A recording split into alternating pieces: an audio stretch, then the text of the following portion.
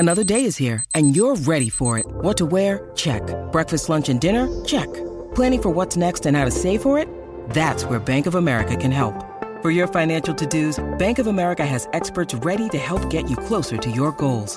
Get started at one of our local financial centers or 24/7 in our mobile banking app. Find a location near you at bankofamerica.com/talktous. What would you like the power to do? Mobile banking requires downloading the app and is only available for select devices. Message and data rates may apply. Bank of America N.A., member FDIC.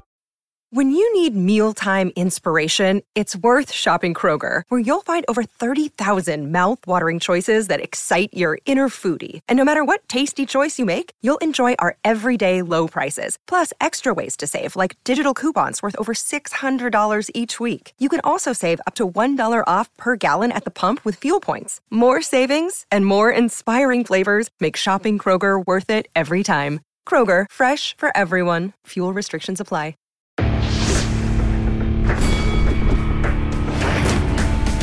Reveille, reveille, donks. Look at us now, tip to tip.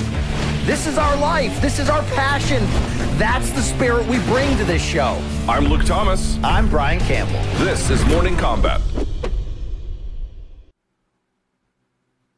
It is Wednesday, July 6th, and don't worry, I'm completely sober. Hi, everyone. It's time for Morning Combat. I hope you're doing well. My name is Luke Thomas. I am one half of your hosting duo. I join you from the capital of Estados Unidos right here in Washington, D.C. I also joined by my friend to the left of me, I think to the right of your screen. He's got a lot of names. One of them is Hero in my book.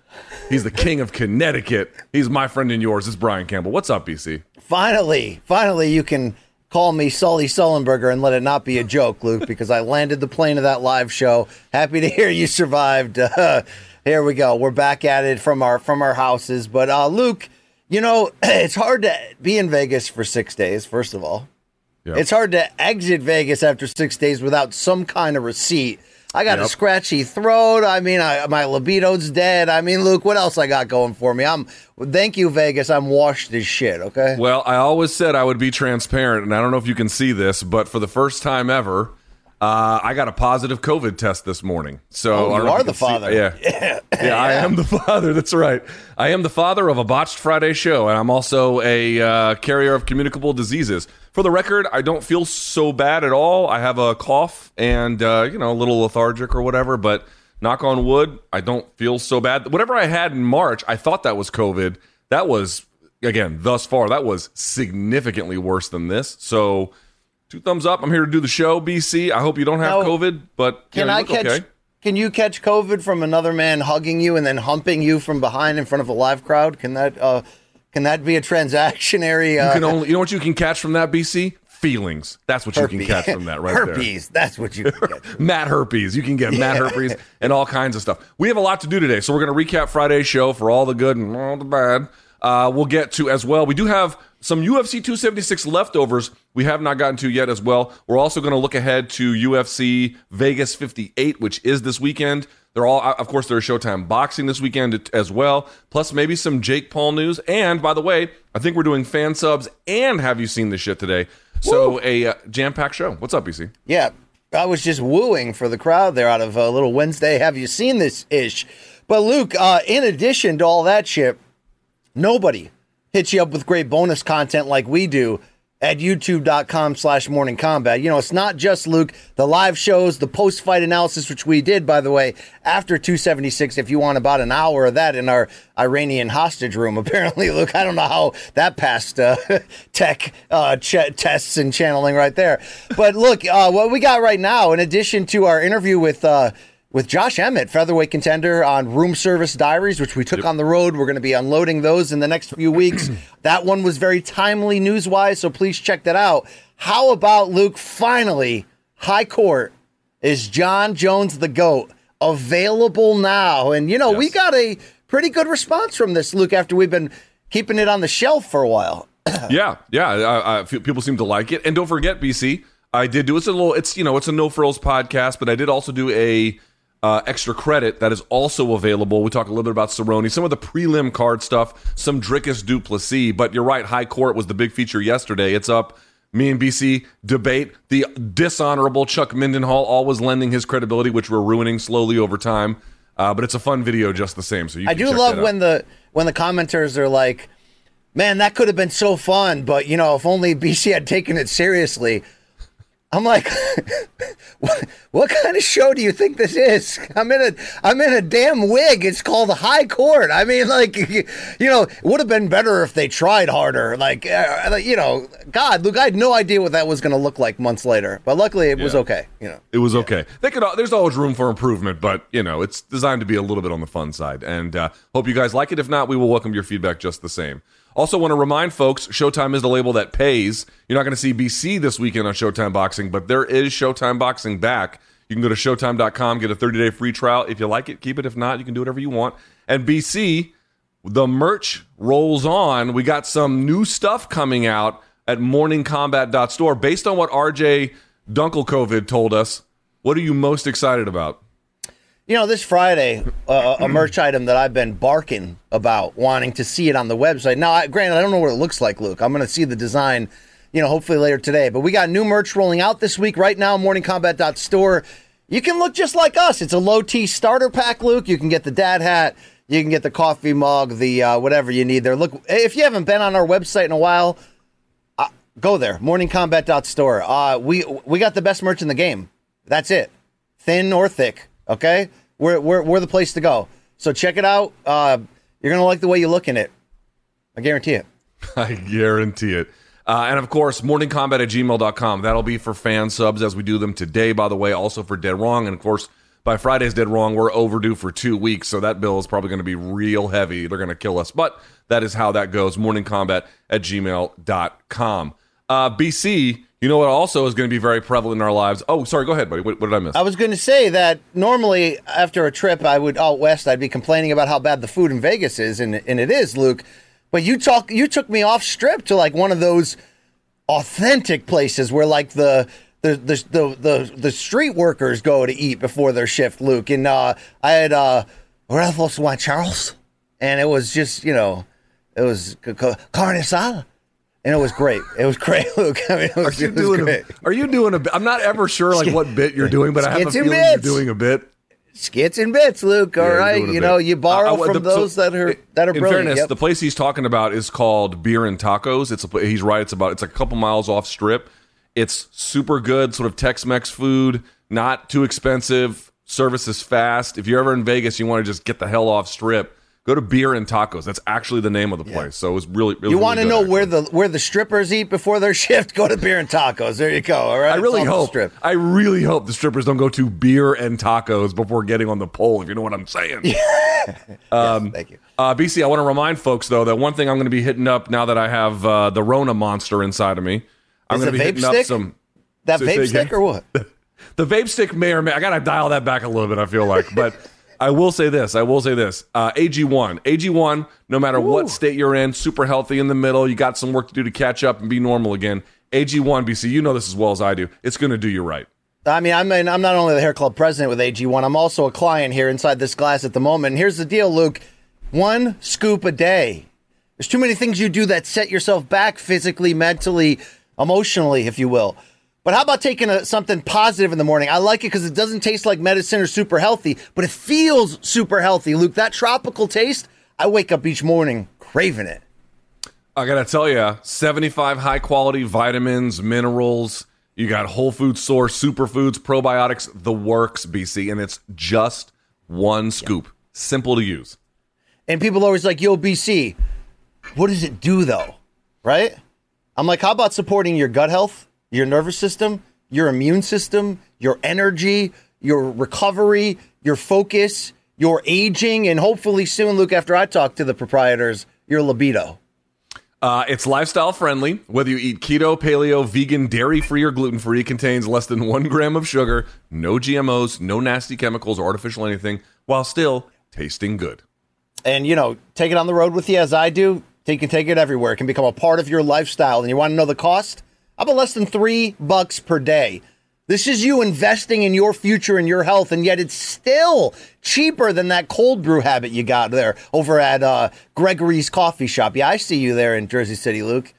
You never go to Starbucks, bro. You never do. Gregory's. I do like Gregory's. Taking Athletic Greens is a small micro habit with big benefits. It's one thing you can do every single day to take great care of yourself. Also, not vaping. Yeah, and how about 7,000 people can't be wrong, putting out 5-star reviews about this product online, trusted even by the leading health experts like Tim Ferriss, Michael Gervais. Luke, if we ever cross paths with Joe Rogan again, I'm going to ask him whether he uses it. Well, are you on it, Joe? Are you all about AG1? You know what I mean? Right now, it's time to reclaim your health and arm your immune system with convenient daily nutrition, especially heading into the flu and cold season. Mm-hmm. It's just 1 scoop in a cup of water every day. That's it. No need for a million different pills and supplements to look out for your health.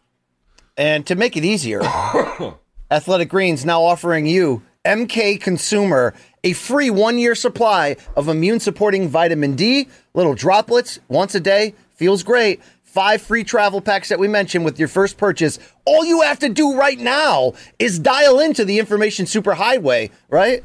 Ride it all night long to the address of athleticgreens.com/morningcombat. Again, that is athleticgreens, plural.com/morningcombat, combat with a K, to take ownership over your health and pick up the ultimate daily nutritional insurance. All right, BC, if you're ready, you want to get the show started? Let's do it. Let's do it. Okay, topic number 1. What else would it be? The Friday show. There were some positives, but there were plenty of negatives as well. And BC, I'll set it up just in that way and then pitch it over to you, my Sully Sullenberger friend, helping out a friend in need. How do you want to start this conversation? What comes to top of mind first? We did a live show on Friday. We tried to one-up what we did a year ago in Las Vegas for Conor Poirier 3. We failed. So we'll sit here. You want Dead Wrong Us on a Wednesday? We'll sit here and take the L. True craftsman Luke would dig a little bit deeper to find out why we failed, which is what I hope to explain today, along with you getting a chance to explain yourself to the people. But before we do, that great wizard, Jake the documentarian, has sent us a little mashup of some of your greatest moments that he has for the doc from this show. We can get, if anyone that missed it can get a little taste of it. Go ahead, Long Island Luke on the 1s and 2s. Thank you. Jake, where are you from, bud? Canada. Yo, fuck Jake. I'm feeling these margaritas, Brian Campbell. Yuma, Arizona, you grew up in Yuma? Born and raised. Yeah? That sucks. Hey, can I give a prediction for the fight? Can I give a prediction for Max and Volk? Yeah. Hey, can I give my prediction for Max and Volk? I thought we were going to be nice to our guests, but fuck him. Boo! I mean, Boo this man! Boo! People don't know this. Mike Bond is the ladies' man. bang your fans. That's what Mike Bond does. Yo, fuck Mike Bond. You can get back to Mike Boner. Get another shout out to the Beer House, by the way, here in I'm New just York, New York. questioning that out loud. Because, right now. Look, if you could chill for a second. Please, I'm supposed to be doing some drinking. All right, we can cut it now. It keeps going. That was the wrong video, actually. That was sent in by a user who compiled all of your best moments. I was talking about the other video, the one I mixed. Can we throw to that, which pretty much encapsulates Luke's time atop the show? Yeah.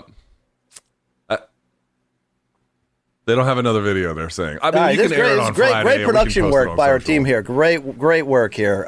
There goes that one, Luke. All right. Well, with those jokes painfully out of the way here, Luke, it was abrasive.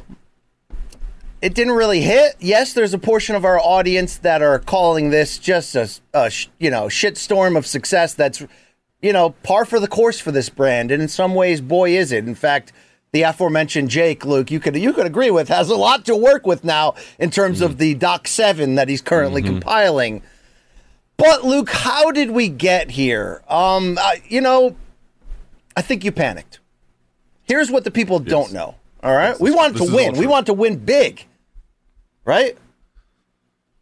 We had some tech issues. No surprise, right? The history of the show. I couldn't pull off that well-executed joke I just had right there because we don't have the video, Luke. Okay, that happens in this show. In the end, everyone outside of the restaurant could hear us perfectly. Everyone going back to the bathroom or getting a drink could hear us perfectly. Unfortunately, the people who needed to hear each other perfectly couldn't. The crowd that was in attendance, hundreds of them, and by the way, Luke, they were amazing. We can get to that in a second. Amazing. They couldn't hear us, like every other word or every other sentence. And then, Luke, on top of it, something you and I barked at during the show, I couldn't hear you for half of it. often I couldn't even hear the guy next to me, whether it's Bronstedt or Rashad, or, by the way, special thanks to Chuck Mindenhall and Mike Bone for showing up, among many others. Jimmy Smith stopped by and said hi. New Manza, Luke, was in the building as well. Joaquin Buckley was there? Yeah, he came up afterwards, but yeah, he pulled a Nate Diaz on Ariel show type fly in at the last second. But Luke, I think because they couldn't hear us properly, and did we overcompensate and play to the house way more than we were playing to the 50,000 at home? I think yes in the end. Ideally, Luke, I wanted to give them the serious, intense breakdown of the fights, have real guests, and then completely go off the rails. I think because it looked like we were bombing, but in reality, they couldn't hear us. We couldn't play off the crowd. We couldn't use the reaction of a joke as fuel to go into the next thing. I think you may have panicked and went from 0 to like pasty white girl drunk. Luke, can we start there? Yeah. And I'm not here to pile on because look, it's okay. I'm not mad. Listen, I'm not I mad. had it coming, so you can do what you want. I'm not mad because I've been that guy. I've been that guy on this show, right? I've been that guy a million times in my life, unfortunately, Luke, okay? I was mad we didn't deliver artistically to our goal. Yes, I was. But I think you may have panicked. How did you go, though? Given your history of drinking, different days, but, 50-something to get you lit. Yeah. You went from 0 to Tasmanian Devil off of like 2 margaritas. Luke, what happened? It was the third one that set me over, but yeah, hardly a difference. You're right, I did panic. So basically, you set it up correctly. Like, for example, Rashad was sitting in the middle of us. If Rashad turned to BC, I couldn't hear a word he was saying. Like nothing. I could not hear it at all. In fact, Aaron Bronstetter would look at me and he would like be yelling into the mic and I could barely hear him. So what was happening was you were guiding it, but there was the audience in behind us just wasn't reacting to anything. And so I thought, well, this is a disaster and what the hell's going to happen here? So I rushed it to the part where we got into like crowd interactions, like the wheel or like the questions. But then that was one problem. The other problem was... Let me interrupt you to say, though, that we did have some big wins in that yes. second half of the show. Yes, we did. So there were some definite wins. I mean, listen, here was the reality. I panicked a little bit because the audience behind... And also it was really weird. I've never done a show where I'm directing to an audience that's actually behind me. Every time I've done that at the Beer House, this is actually my 4th or 5th broadcast from there, I've done them with SiriusXM, so there's no video, so you face the audience that's in front of you, and then the audience that's listening on their car or their phone or whatever, they can hear you, and there's no difference. Here, there was an audience, we were talking to the cameras, and then there was another one we had to react to behind us, and it was a little bit awkward for me. Then on top of it, I was totally mismanaging my alcohol intake and getting white girl wasted off of like 5 White Claws in 10 minutes, and all of those factors compounded into what you saw there. Now, you did bring up that there were some wins. BC, I do think this is worth acknowledging. First of all, I want to say something to you. BC, you controlled that show, and it would have been significantly worse but for you. So as your partner in this, I've already apologized to you personally, but on the air, I am sorry, dude. I really let you down. I let some of the fans down. I acknowledge my role in it right up front. There's no denying that I contributed to how bad it was, and I'm the key contributor to how bad it was. Yes, we had tech issues, but I made it worse. There's just no denying it. So I apologize to you. Number one, I apologize to the staff who helped us out, whether they were Beer House or whatever, whether they were Malka. Again, that was not the way it was supposed to go, and to what extent I had a role in that, which is a very large one, I apologize to them as well. And also to the fans at home, which I'm going to separate here a little bit. To the fans at home, they were expecting something different, and again, I take full responsibility for that. I just didn't do a great job. I did quite a poor job, and I made your job harder, and it just shouldn't have gone like that. What I will say is not so much in defense of me. This is actually more defense of you. Number one, the fans in attendance, they did seem to like it. Dude, they stuck around a long time after that show was over, and I didn't hear a single bad word. Secondly... Dude, you had a line out you had a Helwani-like line out the door. I took pictures. We did hugs and hand pounds. A couple people cried. I mean, it was an amazing, emotional time. Thank you to the fans that came out, shared their life story. Look, you had a line going all the way out to the arena, it seemed like, of people that just wanted a piece of you. Yeah, and so I tried to take a picture with every single one that asked, and I just hung around. So none of those people complained to me. They all seemed to be pretty happy for whatever that's worth. And perhaps most importantly, BC, and you know this as well as I do, so please, if I'm saying anything wrong, don't let it go unchallenged. But our understanding is that MGM loved it and can't wait to have us back. What have I said that's wrong that you feel like needs to be corrected? I mean, we can't go into the full details, but it was one of those, oh crap, how many times do you think you can do this per year? You know what I mean? It was one of those type deals. So we'll see. We'll see how we can build on it. Obviously, Luke, just from a fan user experience, they still got entertainment. To some people, that's how the show should be. It's legendary. It's Luke as, anchorman, you know what I mean? Whale's vagina there, San Diego. What's the guy's name? You know what I'm talking about. I've actually never seen Anchorman. Ron Burgundy. At least once. Come on, at least once. But we could do and will do so much better in the future on the road. Luke, there was some debate beforehand. Should this just be a live show for the live people in attendance? And I think it doesn't have to be. But I think in the future, sitting at them, making sure they can hear you, playing off the crowd, I don't think we can fail in that setting. So it's only up from here, Luke. Okay, we're gonna keep So doing again, this. I just want to be clear. I will absolutely. People are like, oh, you ever going to drink on camera again? Fuckers, I've been drinking on camera for 12 years. I've only had one of these incidents. So, I've been a closet drunk for a long time. You guys just picking up on it. All right. No, but I never hardly drink anymore. I didn't have anything to eat that day before, and it was just mismanagement for me from top to bottom. You saved it. There's no denying it. I acknowledge it up front. But I do think I want to say one last thing.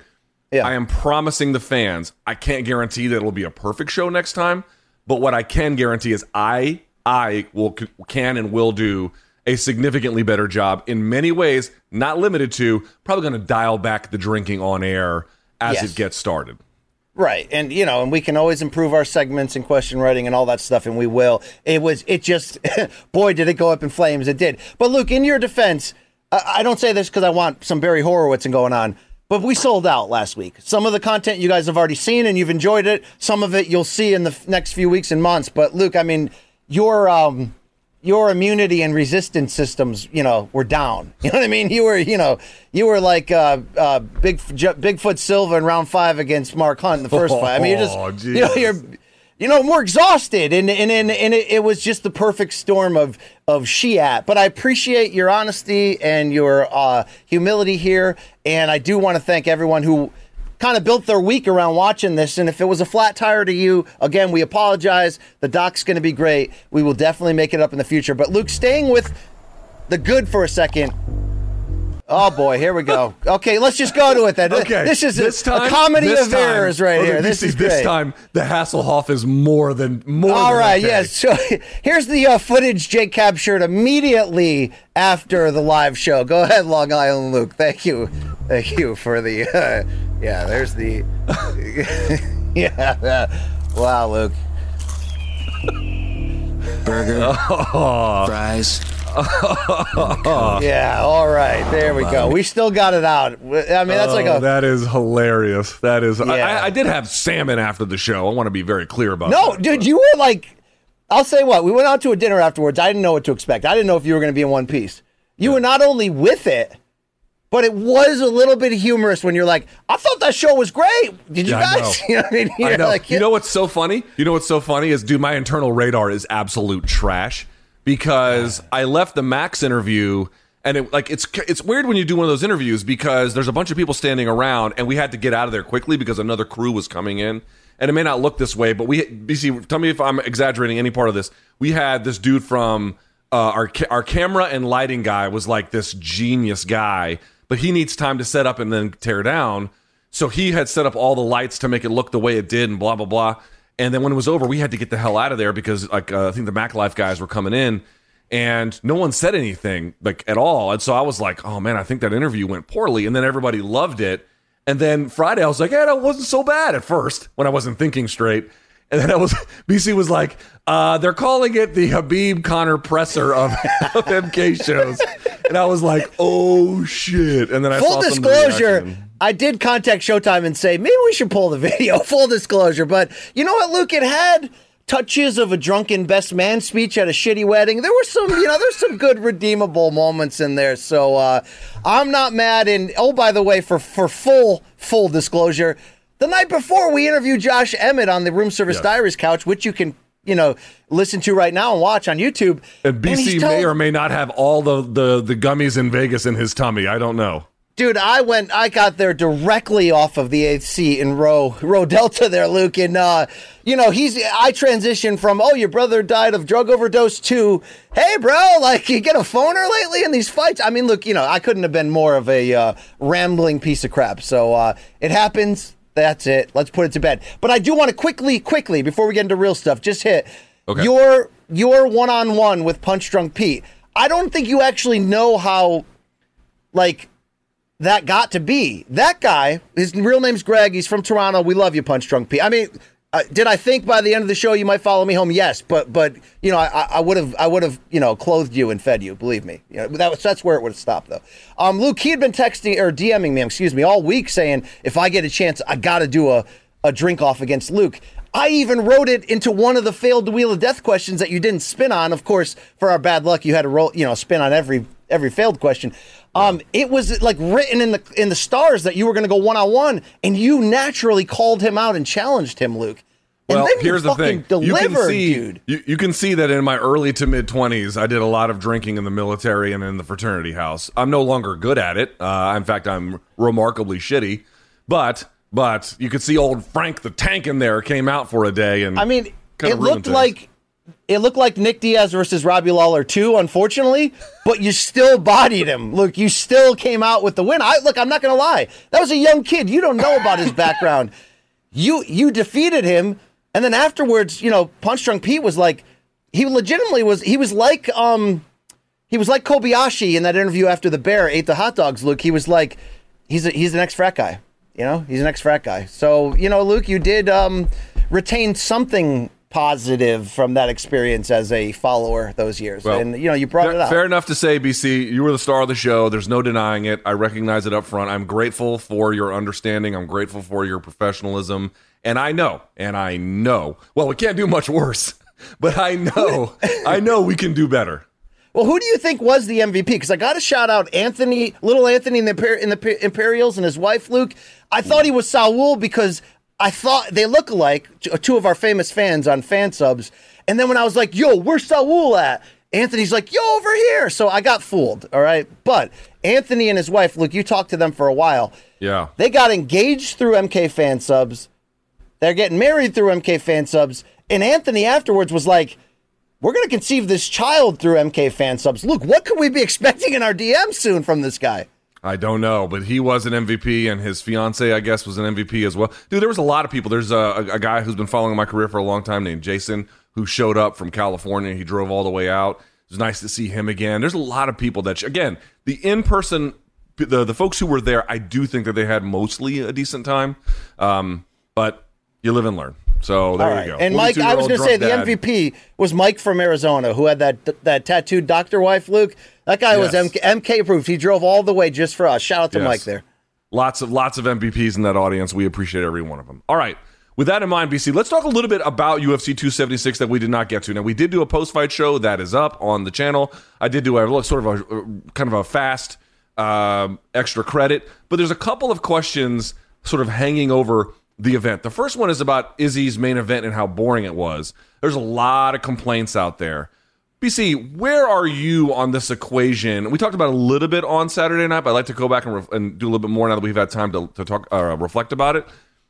How fair is it to say that through the majority of his title defenses, Izzy has been, again, according to some of these criticisms, a boring champion? It's certainly more unfair than it's fair, Luke. And I'm very surprised that this has gone on. Like, do I expect the crowd to maybe boo because they wanted a war, they wanted something different? I get that, okay? Do I expect fan tweets?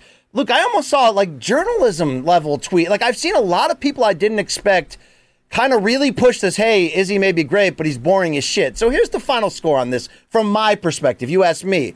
Will it affect his, commercial marketable ceiling? Well, yeah. Anyway, anytime you're comparing him, which we're trying to do, to the all-time greats, in really particular, Anderson Silva, he hasn't had that run that Silva had of making, Air Jordan moments happen, pulling victory from the claws of defeat, doing sublime video games. He's had flashes of that, but he's his own fighter. We don't want him to be Anderson Silva 2.0. So will you not become the star you could be if you're not finishing dudes? Yeah. There's very rare Floyd Mayweathers who can talk so many people into the building and then just dissect them, even if it's boring. Adesanya has a little bit of that Mayweather flair going right now. And what I mean by that is, Luke, he has eliminated so many of the dangers in fights in order to play to his advantage, yet still operates right the heck in front of you. Still operated right there against Cannonier. Did the fans deserve more when he walks out with an urn with Jared's name on it? Look, you can argue that all you want. And there's always going to be a side of this audience that's just like, he doesn't entertain me, I don't care about him, he's not pound for pound great. Whatever. I can't believe how many mainstream people are buying into this, Luke. This guy's brilliant. He comes forward, but unless you're willing to risk it all, it's probably going to be a boring fight. Luke, I got no issue with that. He's number 2 pound for pound on my number 3 on my updated CBS Sports rankings. You can put him as high as 1 if you want. At middleweight, where he operates, people are not touching him outside of that Gastelum fight. They're just not touching him. He's getting better. If that's not exciting to you, like, he's not fighting in a circling defensive style. He's standing in the pocket, looking to counter you and forcing you to make a mistake and come after you. Some people have tried to slow down and hold the ball, like Romero. Came close, didn't get the upset win. How are you going to beat this guy? You got to fight him, Luke. And, if people want to hold it against him because he's not getting finishes, it's not for lack of trying. Even if he's not demonstrably chasing guys down to finish them, he's fighting, in my eyes, an entertaining, somewhat risky style in the center of the cage. What more do you guys want from him? It's remarkable to me. I mean, if someone wanted to say, was the title run and the middleweight push of Anderson Silva pound for pound more exciting than Izzy's, you could make that argument. I don't really have a problem with that. In fact, I'd probably agree. It probably was fight over fight more exciting. But I see also people being like, oh, Anderson Silva never bored people. Like, what fucking planet are you guys living on? The Cote fight sucked until Cote blew his knees out. Then the Talis Laitis fight sucked. And the Demian Maia fight was so bad that his own promoter trashed him for months on end. In fact, you can't really explain the rise of Chael Sonnen and the success he had without Anderson Silva being, but for a time anyway, hated, reviled. Folks thought he was full of himself and then didn't really want to, didn't want to do anything for the fans because he was so full of himself. He fought in a way that was too reserved. That partly made the rise of Chael Sonnen possible. Like, his character was assassinated for a long time. Now, he eventually overcame that, and there was other parts in between, like the Forrest Griffin fight, that really rejuvenated it. But it's simply not true that when people say, well, no one ever booed Anderson Silva. Bullshit. They absolutely did. Maybe not as much, but they certainly did. So that's the first thing I'd say, on top of, if you wanted to compare their reigns. The second part I'd say is, listen, if y'all found it boring, people are going to like what they're going to like, and you can't browbeat them out of it. It is what it is. And did I think that fight was super thrilling from an entertainment standpoint? No, of course not. I mean, it would be silly to say something like that. However, when you're dealing with a record of dominance like he has, I mean, again, you're getting all of these contenders, and in several cases, these very top contenders getting multiple opportunities to go against him, and they can barely do shit to him. Like, when you have that level of greatness, there should be a conference of some level of respect about what that means and how difficult this challenge is. And I saw a tweet from I guess he's still the videographer at MMA Fighting, EKC Layden, and he had argued, like, what you see from the middleweight division is they figured out how to not get knocked out by Izzy, but they haven't figured out a way to put offense behind what they're doing and also not get knocked out. So to me, if you want to put some blame on Izzy for fighting a sort of Mayweather-esque style, I certainly think you can do that, but you also have to put an equal and potentially more amount of blame on the fact that his contemporaries have tons of tape on him, in certain cases getting multiple opportunities at him, and they still can't do it. He is the puzzle to be solved, not the other way around. Yes. I just hope folks understand you're dealing with a level of greatness that is different than other champions. That should be respected and understood. Like, I think I rightfully ripped him after the Romero fight just to say this. At that level, you can't take that risk of not doing enough and hoping the judges preferred the little that you did. But Luke, he's never had that moment again.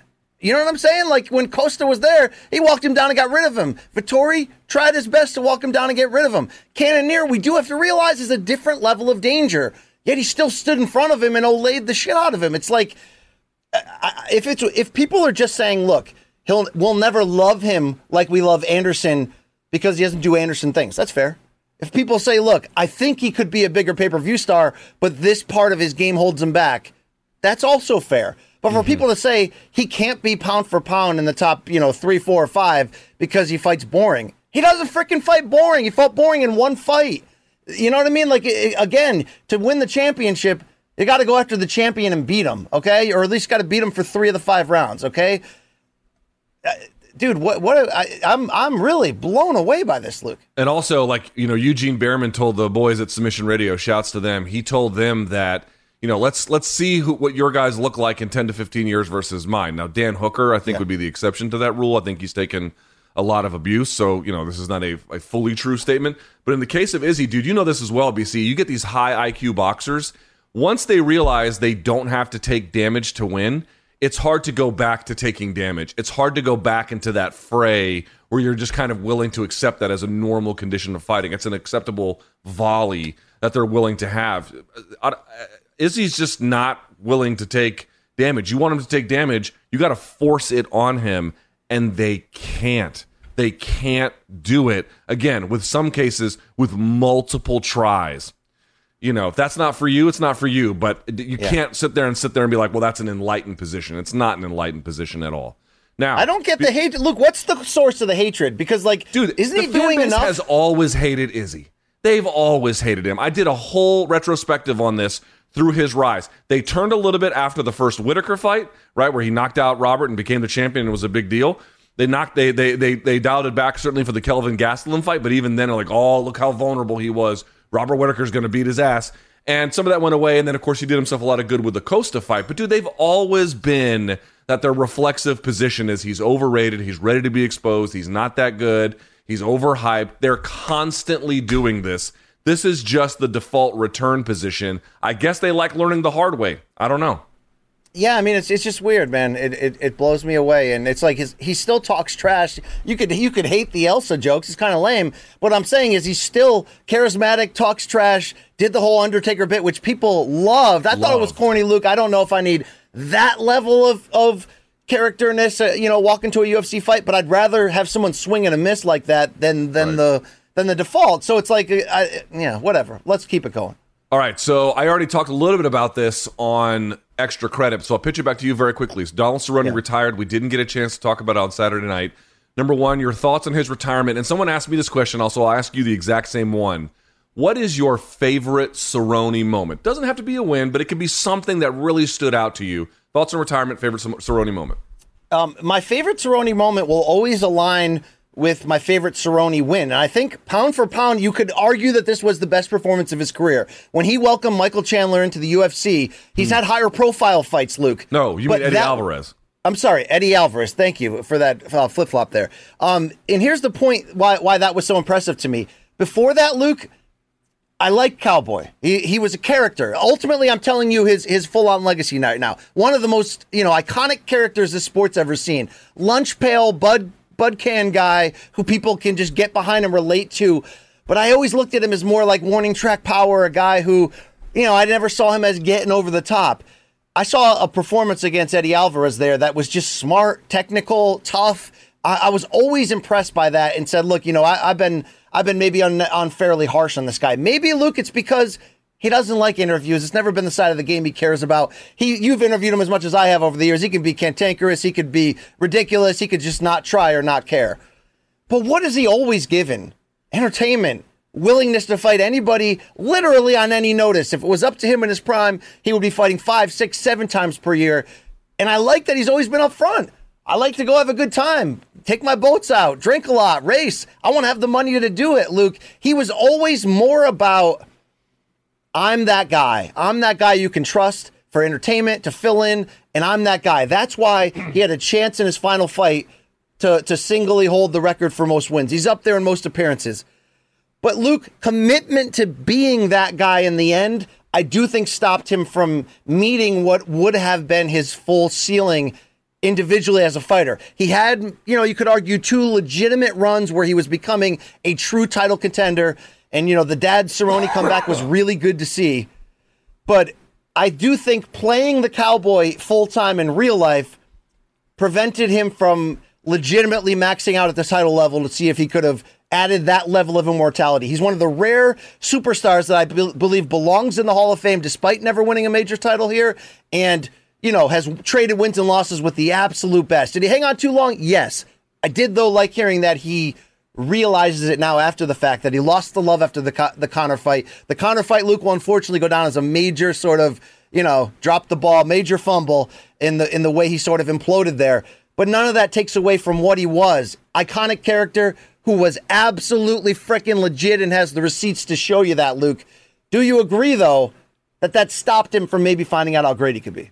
Maybe you can argue that the way he fought, and to your point, I mean, accepting challenges against guys when it wasn't necessarily in his best interest, either from a stylistic match point or he was higher ranked and they weren't or whatever, or going to someone else's hometown. He just did that willingly. And that these kinds of, this sort of lack of discretion over these elements negatively impacted him. That is probably a fair argument to make, but I would say that the way in which he fought, right, these sort of things that we're bringing up, the fact that he had as much success as he did, even with that, is remarkable. I did this on Extra Credit. BC, I know this sort of is silly when you read off the Wikipedia list, but let's just be very clear about his wins here, dude. Danny Castillo, Razor Rob McCullough. I know folks don't remember Rob McCullough, but that dude was a hammer, and Cerrone beat him. James Krause, Ed 9mm Ratcliffe, Jamie Varner, Chris Horodesky, Paul Kelly, Wagner Hocha, Charles Oliveira, Dennis Seaver, Jeremy Stevens, Melvin Gillard, KJ Nunes, Evan Dunham, Adriano Martins, Edson Barboza, Jim Miller, Eddie Alvarez, Miles Jury, Benson Henderson, John McDessie, Alex Oliveira, Patrick Cote, Rick Story. That Rick Story win might be his best in terms of just how amazing it looked with that combo at the end. Matt Brown, Yancy Medeiros, Mike Perry, Alexander Hernandez, and Al Iaquinta. Dude, that is a fucking unbelievable ledger, especially when you consider how many of those he probably took on late notice, especially when you consider how many where he was the B-side or the guy who didn't need to take the fight and just did. An amazing, amazing accomplishment that he has had.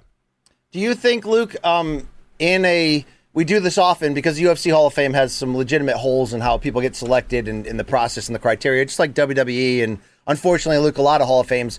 But if the UFC Hall of Fame had a criteria and stiffness akin to the Baseball Hall of Fame or pro football, because obviously the basketball one's got some issues too, do you think Cowboy would be deserving of a Hall of Fame nod? Without having won a major world title. I think, Luke, like Arturo Gatti in the Boxing Hall of Fame, which was a controversial selection, even though he'd won a world title before, he was known as just an all-action attraction. Cowboy had some of that. Not apples to apples. He had some of that. I still think, Luke, track record, the sum of the whole, I actually would say yes here.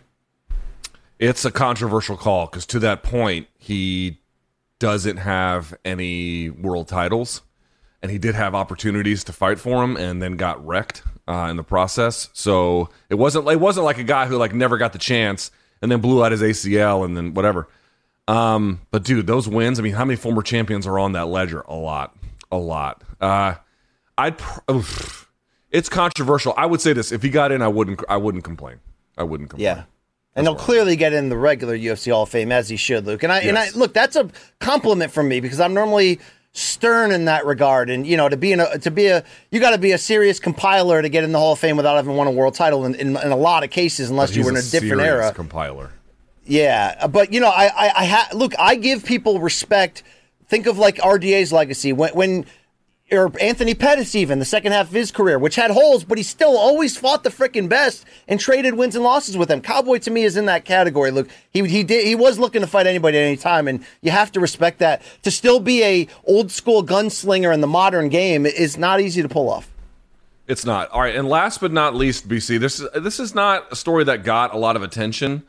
I don't even really know what to say about it exactly. So Nate Diaz was being interviewed, or something was happening backstage with the Full Send podcast. Now, I don't know what the Full Send podcast is, but I'm told it's quite popular.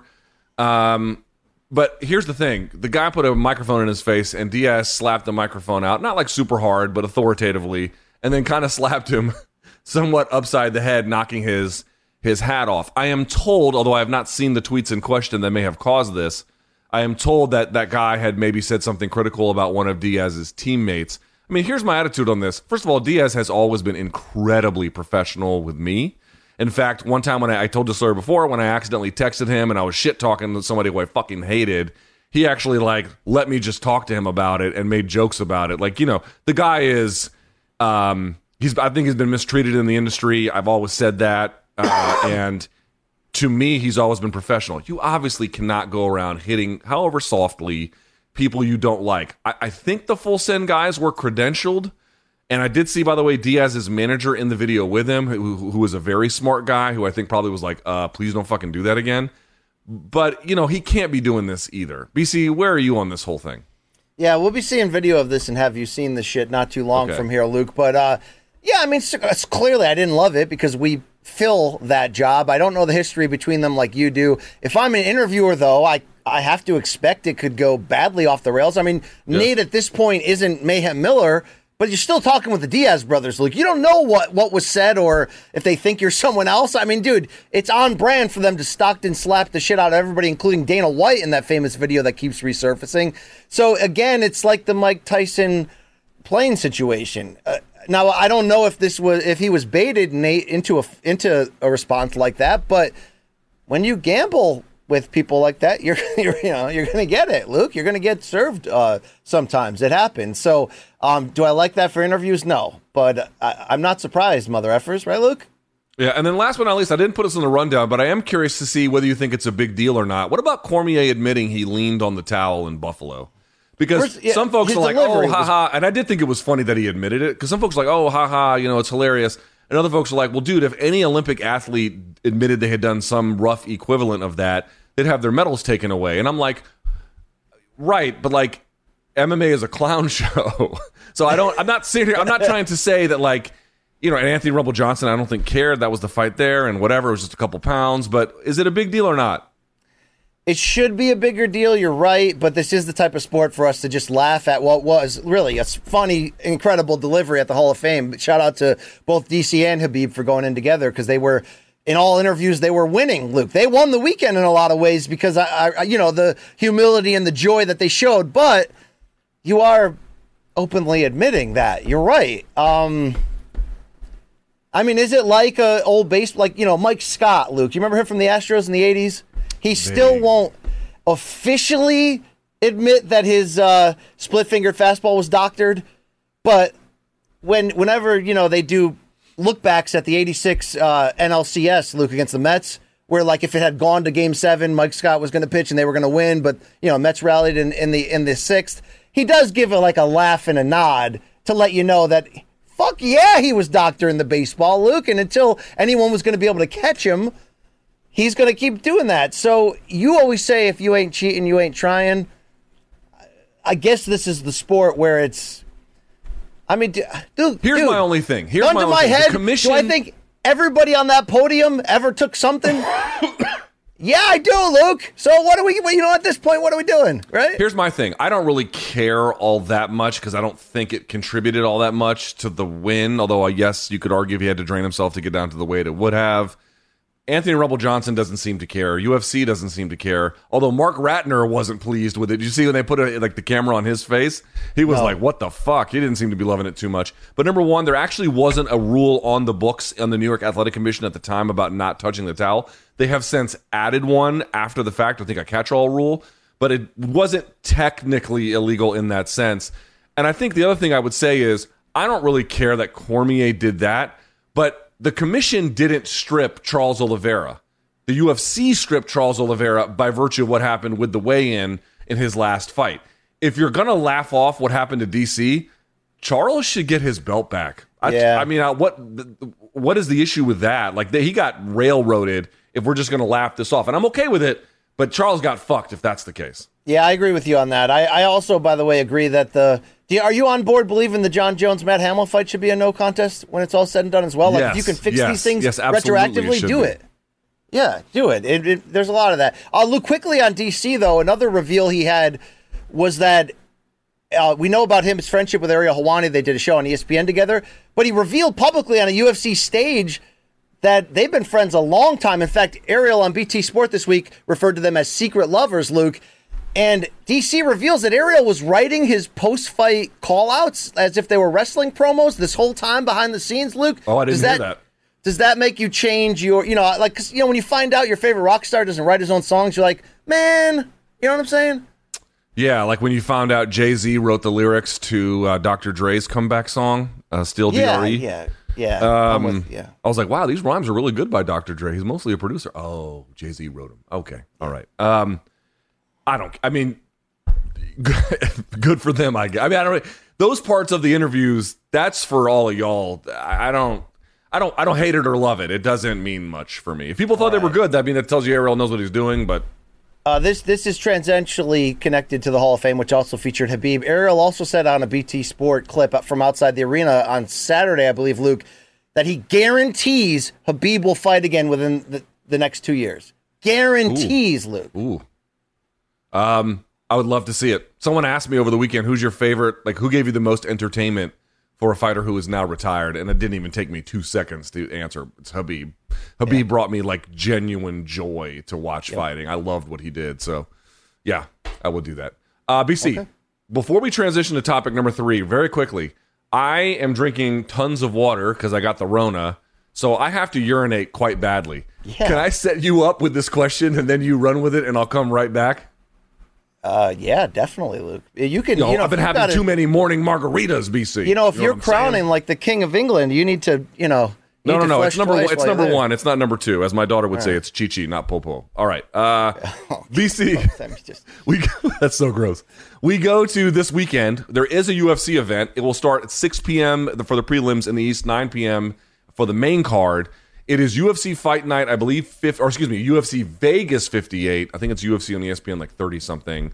But it's a hell of a main event. At lightweight, the former champion, RDA, taking on Rafael Fiziev, or Fiziev. I forget how the guy corrected us at the MMA Awards. BC, I'm going to pitch it over to you, and then I got to run. What was the main? Was this the original main event, or did this just get bumped up? What got canceled? So these two were supposed to fight on a different card, and it got moved over to this one. It's the best fight on the card, although there are some decent ones. But if I had to ask you what you think centrally RDA versus Fiziev is about, by the way, Fiziev having a back and forth with Conor McGregor on Twitter today, what would you say? This is about placement in the title rankings and opportunity because. RDA is on a 2-fight win streak, and he's proved that he can cut back down to this weight. And when you're a former champion, when you have that legend status of a guy who's always willing to face anybody, like it doesn't care about the wins and losses, you're going to get, preferred treatment for that. Look, you get a win here in your RDA, you have an opportunity to parachute in and crash the actual top tier of the title picture. Obviously, there's a little bit of a holdup at the moment. Oliveira doesn't even have the belt. We want to see Makhachev finally get the call. Like, what the heck's going on here? RDA could move big there. Now, on the flip side, Fiziev, 5-fight win streak, and has shown you just, so a lot that you have to love next level. So when I talk about the resetting of this lightweight division, and, we just saw, by the way, Jalen Turner get a big win over Brad Riddell over the weekend at 276. The top is recharging quickly here in terms of pumping out new potential contenders, and Fiziev is there. He's potentially one of them. But this ain't no easy fight against this version of RDA who's still freaking got it. How RDA is able to stay this prime and this tough at this age, floating between the two weight divisions, I mean, you're really talking about one of the greats right here. But what's the central storyline? Who's coming or going? Fiziev also could make a serious leap here because all of those aging names are more likely to be matched up against one another. Whoever looks great coming out of there, I'm talking about the Poiriers, the Gaethjes, Ferguson, the McGregors. They're all kind of lingering in the middle, not knowing which direction they're going in the rankings. The new breed has a chance here. If you're Fiziev and you can get a 6th straight win and get it against a former champion right here, again, you're getting that hall pass to the front. So no shortage of stakes in this one, and no shortage, without question, in the potential for excitement. I mean, this could be a brutal 5-round fight in terms of, grit, and a lot of grit going to need to be shown here. It's going to go to the ground. There's going to be a lot happening here. I am fired up for it Saturday night at the Apex. The rest of the card, am I gaining movement from looking at this? Yeah, not a ton. No, Luke, not a ton. But, you are coming off one of the biggest pay-per-views of the year. At least we get a badass main event. But Luke, nothing I said there was false or out of bounds, but do you have the same feeling I do? If RDA gets 3 in a row and does it over a guy that's this red hot, he's going to get another title shot, Luke. It's going to happen. Yeah, so there. If you look at the rankings, RDA is sitting at 7, Fiziev, and again, if I'm mispronouncing it, please, I apologize, sitting at 10. So 7 and 10 respectively. I don't think a win by Fiziev jumps him into the top 5 because there's no champion. So Oliveira's 1, Poirier 2, Gaethje 3, Makhachev 4, and Chandler 5. I don't think he bumps one of them out, but I do think it puts him on the bubble, and we'll see what happens with like Beneil Dariush. So I think if Fiziev wins this, even RDA if he wins this, they get themselves a top 5 opponent afterwards. Does that seem like a fair assessment of the stakes?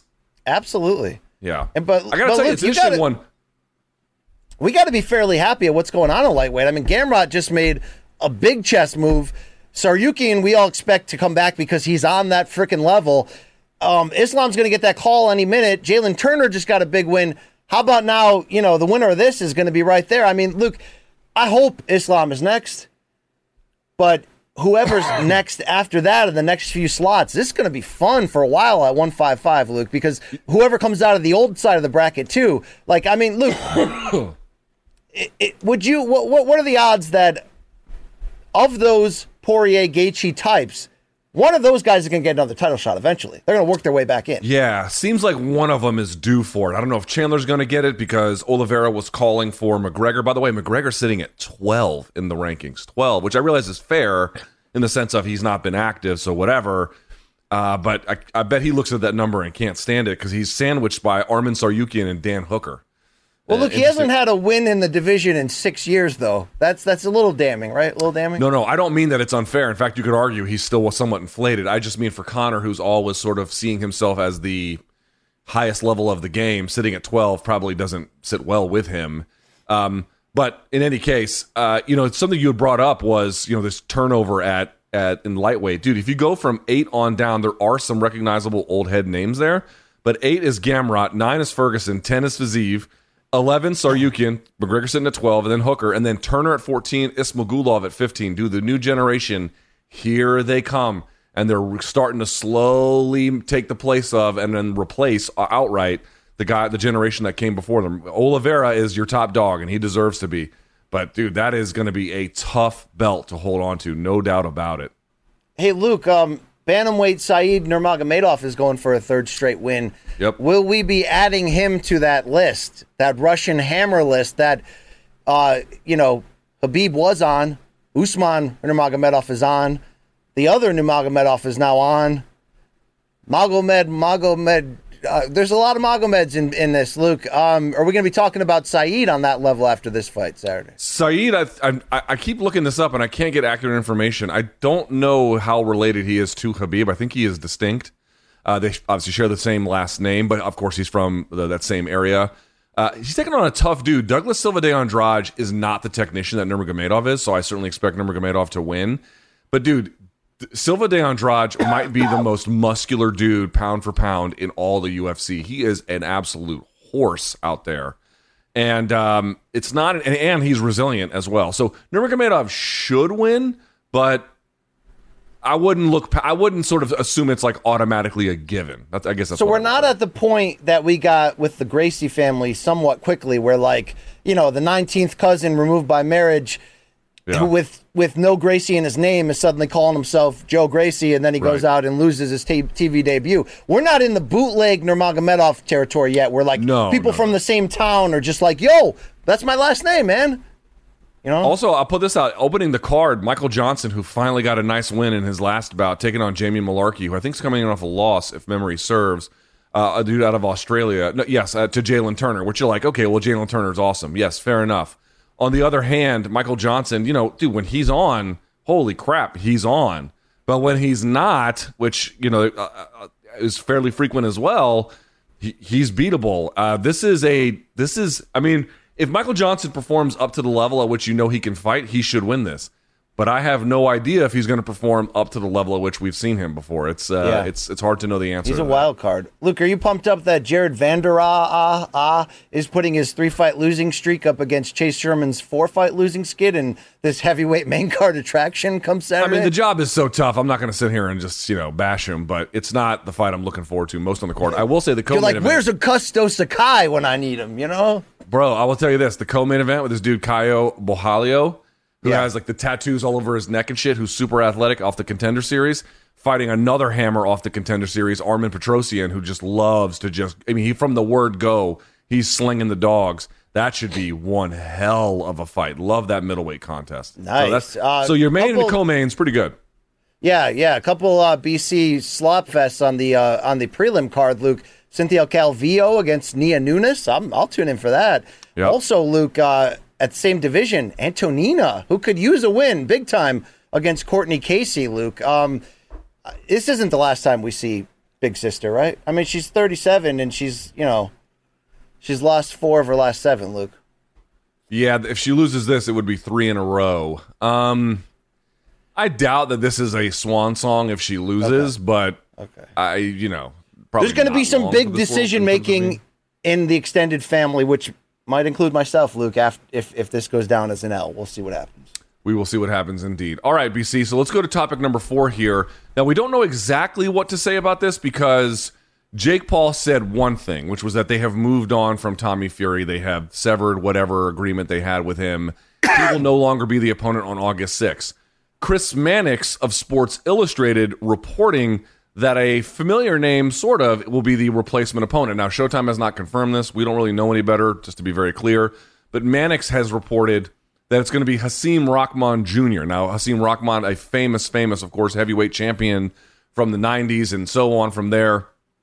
This is his son. BC, number 1, who is Rahman Jr. as a boxer? What do you make of him? And 2, if this is true, which we don't know for sure, what would you say in terms of this fight being better or worse than the fight against Fury?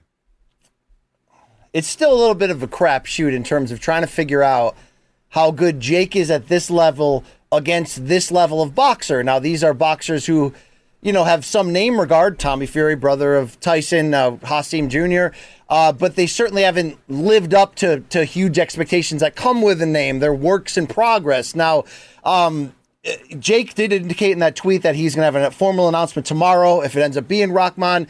It's interesting, Luke. Now, the good about Hasim Rahman is he's a 6'3" heavyweight, junior talking about, right? Dad, of course, knocked out Lennox Lewis in South Africa. Major upset to win the heavyweight championship.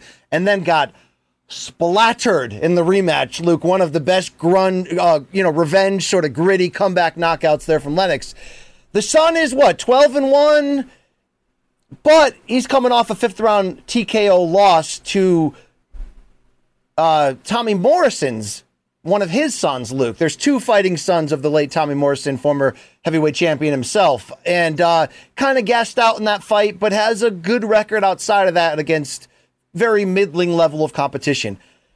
We don't really know, Luke, kind of like the Tommy Fury fight. From what we've seen on tape, we weren't all that impressed. We wondered, maybe this is a fight Jake can walk down and dominate.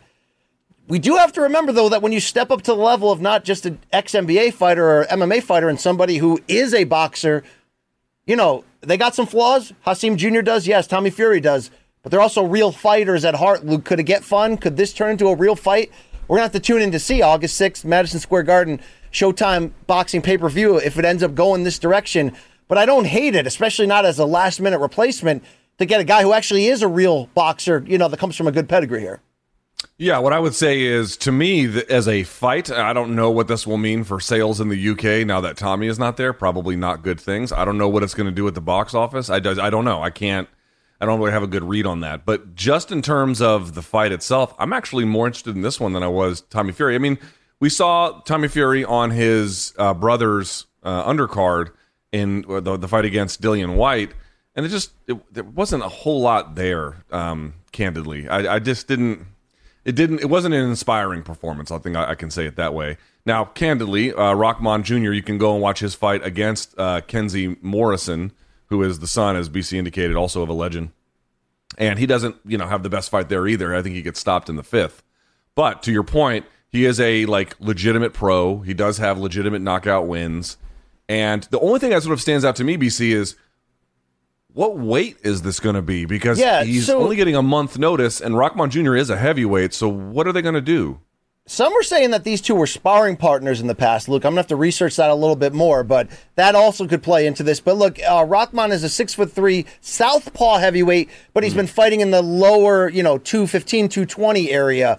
I don't know if this is some kind of catch weight in between cruiserweight and heavyweight or not, but look, for anyone that said, okay, you beat former, MMA welterweight champion Tyron Woodley, or you beat 5'7" Nate Robinson. Well, Luke, now we get a full heavyweight. So, that part of it, at least there's something there for sure. I wanted to read the statement Tommy Fury just put out on social media while we were filming this, Luke.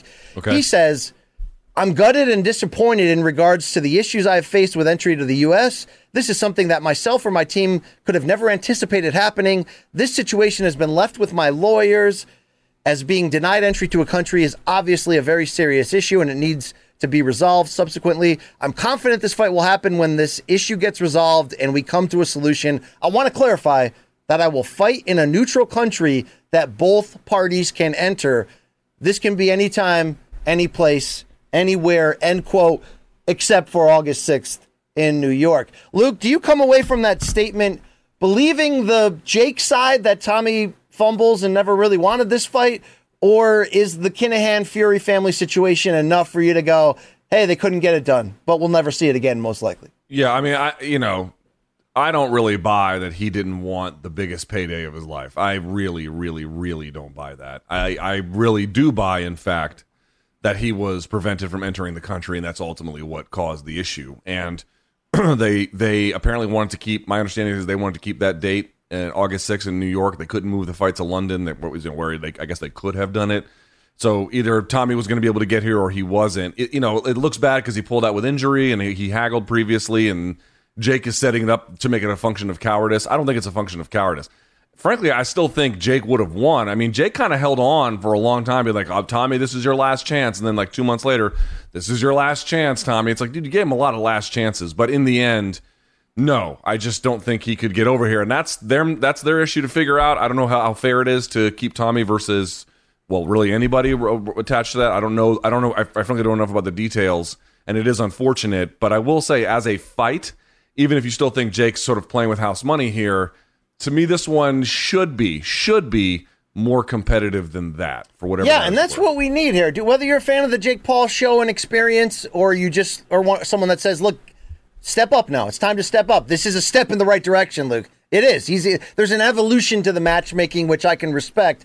We'll see whether this lives up. Look, I've been saying it all along. He gets in one brawl in which he wins, Luke, you're going to gain a lot of momentum on this journey. I think that's the one thing he's sort of been lacking. The knockout of Woodley in the rematch that's a hell of a viral piece of advertisement. But he gets in a situation where maybe he gets dropped but gets up and then finishes that fight and wins. That could do a lot in gaining the public's care level, Luke, in support. Because at the end of the day, if you're going to be a fighter and act like one, they want to see you behave like one.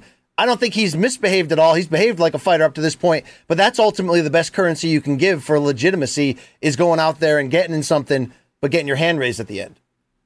I think that's right. I think he, obviously there's a lot of ways this could fight go. But one way they could go is Jake looks pretty good. Potentially scores a stoppage, but either way, from an 8-round fight or something like that, and ends up having a performance against a guy who you can say whatever you want about his ability, but he was a legitimate pro boxer with some legitimate, knockout wins on his record. That is something he hasn't done yet. So that would be something of a milestone. I don't get Petrozelli Kimbo vibes, which was, last minute, night before, change, and Kimbo just didn't know what he was in for. This guy's got time. I think Jake, you can say whatever you want about him, but he makes reasonably calculated decisions. This one feels to me like a decent bet on Jake, but a more interesting one from my vantage point. So, Luke, was that a Showtime fight? Was that at an Elite XC Showtime card? I believe Kimbo, it was. Yes, Petrozelli. Mm-hmm. All right. Yeah. Shout out to Scala, right? Scala. The old Gary. People forget about old Gary Shaw, the promoter. He had his day for a while. He had his sweatsuit. Still has them, Luke. Luke, so right. I did listen to Scala's debut rap CD called Coffee and Chronic. Yeah, not bad. Not bad. Shout out to Scala. I do love Coffee and Chronic. Not the album per se, but the combo. All right. Last but not least, BC, we go to quick hitters. Now, this was surprising. Felice Herrig, who had a career in kickboxing before MMA and then retired from UFC/MMA, feels like a couple of weeks ago at this point, has apparently signed with BKFC. BC, you're the resident BKFC scholar and historian. What do you make of this signing? I'm torn, Luke. On one hand, they got a fun division there where everyone's close enough in weight, and you've got faces like Paige Van Zandt, Rachel Ostovich, Britton Hart, Taylor Starling, who's making a lot of noise in that sort of bracket. A couple other names you know there, Luke. And they make really fun fights. But the reason why I'm torn is this is brutal as shit. And, Felice Herrig, I always had a lot of respect for. She journeyed a long time in this game to even end up right around the 500 career record, Luke. I mean, she fought greatness and was always game, even up into her last loss in which she retired after. I mean, are we past the point of, damning BKFC for being so barbaric and feeling like fighters should be better than this? Because I kind of feel like she should be better than this, Luke. But maybe I'm the asshole. You tell me. I just don't know, once you leave a career in fighting, again, there's going to be plenty of exceptions here or there, but in general, it's going to be hard to command similar kinds of paydays. Like, what is she going to do, get a real estate license? I mean, yes, that would be a long-term transition plan, obviously, but, and of course they will have to because you can't fight forever, but these are... Dude, BKFC seems like they're spending money. They seem like they're spending money, and I think it's attractive to people who get outside the UFC and worry, are the paydays going to be worth it? Is this something I can still do? And she comes from a striking background. Obviously, she's worked on the rest of her game, but she comes from a striking background. They're probably going to pay her, relatively speaking, pretty well. But it's brutal as shit, Luke. It's brutal. You could get carved up in this game, It is. It's a risk you run, but again, I think they're financially, for a non-UFC promotion, they're probably making it worth her while. So take that for what it's worth. I mean, look, if this is the lake house she's been dreaming of and this fight gets her that, go for it. Go for it, okay? Yeah, I mean, how many of these will she actually have? I guess we'll have to see. But Ray Sefo from PFL says, I can't believe it's taken them this long, but PFL is considering adding a men's bantamweight and a women's flyweight division. Now, BC, the bantamweight division's a no-brainer. It's the strongest division in the entire sport right now, arguably. And women's flyweight, people will be like, well, women's flyweight, but I think long-term that actually does have a lot of potential. Yes. Got to say, this better late than never, but I like the idea. I do like it as well, and we've always been honest and saying straight up, we didn't really care about the PFL until last season when they really stepped things up across the board, and this season's been fun.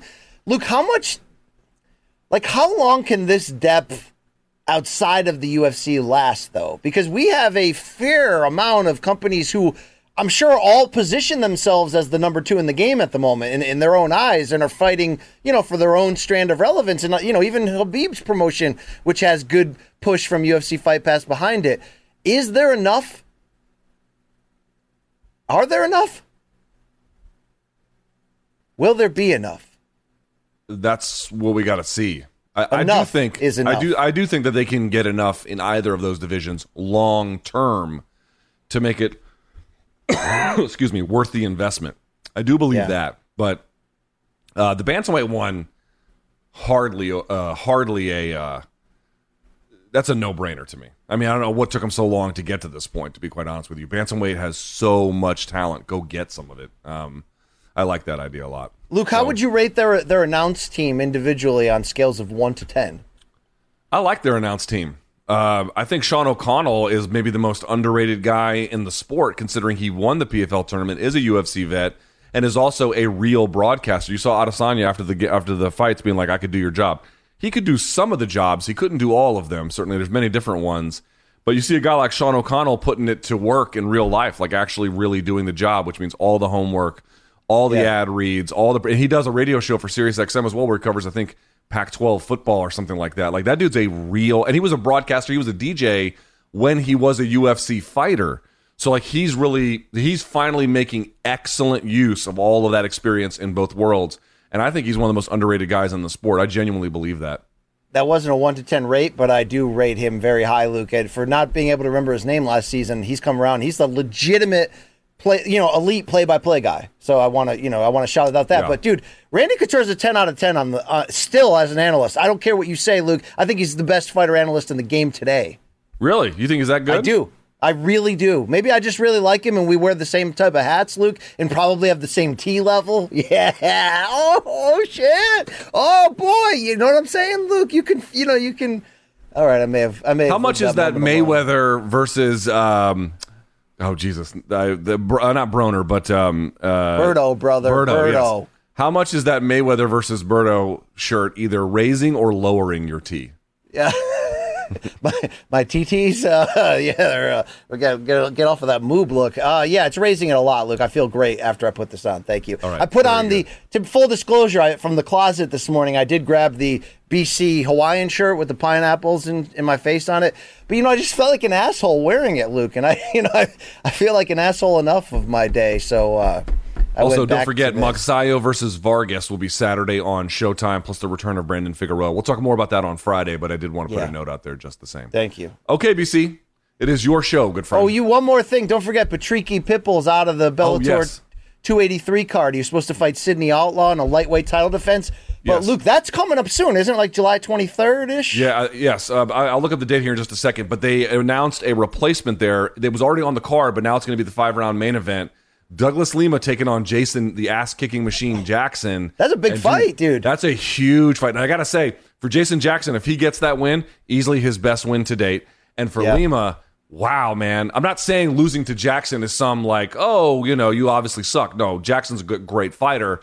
But the losing skid would be really bad for Lima. That's a high-stakes welterweight affair for Bellator, no doubt about it. There's a lot at stake. And going 5 rounds now, like, the winner's going to really have to earn it, Luke. I'm looking forward to that. Can't wait. Do you want to do the shit now, Luke? Is that what you're trying to throw to my shit? Yes, sir. Now is your chance to act up and my chance to be the disappointed dad. Let's do it. Every Monday, but today's Wednesday, I scour the globe for the good, the bad, the ugly, the in-between, the highs and lows from combat sports, and essentially beyond. By the end of it, we call this, have you seen this shit? All right, let's catch some feels here, Luke. There was a lot of fighting going on at UFC 276 in Las Vegas. We almost had one outside the cage. Rate your hang down after watching this. Michael Chandler and Dustin Poirier needed to be separated after talking that shit. Look at this, Luke. Prochazka shaved off his antenna ponytail. Yes. Luke, the pay-per-view main event, no title needed. BMF style. I mean, you'd be down for this, right? I think it's the fight to make at lightweight. I got to tell you, they just seem like they're on a collision course. It's a fun fight. It's an action fight. It's a winnable fight in either direction. Yeah, I don't know I'm not saying there aren't other good fights you could make with either of them. Of course you could. But Michael Chandler versus Dustin Poirier, what's bad about that? Not much. Oh, it's great. Dude, they hate each other right now because it's like looking in the mirror, Luke. They see too much of themselves in each other. And they're like, there's only one of us. There's only room for one of us here, so I must end you. Luke, that could be a brutal fight. Oh, yeah. As long as it lasts, they're gonna demolish each other. No, not only is it guaranteed action, it could actually be brutal as shit, Luke. It could look like, No, I agree. Yeah, you got that right. Okay, let's keep it going. Luke, let's hear some audio here. Here's Jared Cannonier, who unfortunately came up empty if you're a big fan of Power Crystals on Saturday. But here's what he said just days before of how he was going to beat Izzy. I just picked this up late. Coming in there with the same self-belief, the same confidence, the same energy, BDE that I plan on using to get the win. Now, Luke, like Jared, I also have BDE, but I'd have to imagine his looks different than mine. You know what I'm saying, Luke? You know what I mean? Also, it didn't do him a ton of good. It's nice to have, but he didn't get that dub, did he? Could have used it. Here's the post-fight presser. Here's Israel Adesanya being asked about John Jones saying some shit on Twitter. Luke, let's go to it. I didn't see this. Fuck John Jones. Fuck John. I don't want to hear about that bitch. What are you going to talk about my nails for? He's just jealous and insecure as a fuckboy. He could never rock shit like this. He's a bitch. And also he said that he was backing... Fuck him. I don't really give a fuck what he thinks. Yeah, next. Okay. Damn! I gotta say, that's the most... I haven't seen Izzy that short-tempered in a while. He was real short-tempered with a lot of the stuff post-fight. I don't know if you noticed that. Yo, Izzy would love our new High Court episode probably then. I know, and people think that we're arguing for things that we passionately believe. We draw straws. Okay, you got to defend, you got to attack. There you go. Yeah, I mean, look, hindsight could I have done a better argument, but I also believe John's the GOAT, okay? He is, dude. He's fucking GOAT. I mean, Habib's in that conversation. I'd love to debate that any day of the week because Habib had something But also, special. like, don't you feel like with that comment and some other ones, then the one about the media, he seemed a little bit sensitive / short-tempered, no? Absolutely, Luke. Yeah. Absolutely. We'll see what that manifests inside the cage. Will they ever fight, Luke? Will they ever fight? You mean like ever before they all call it a day? Yeah, John Jones versus Israel Adesanya.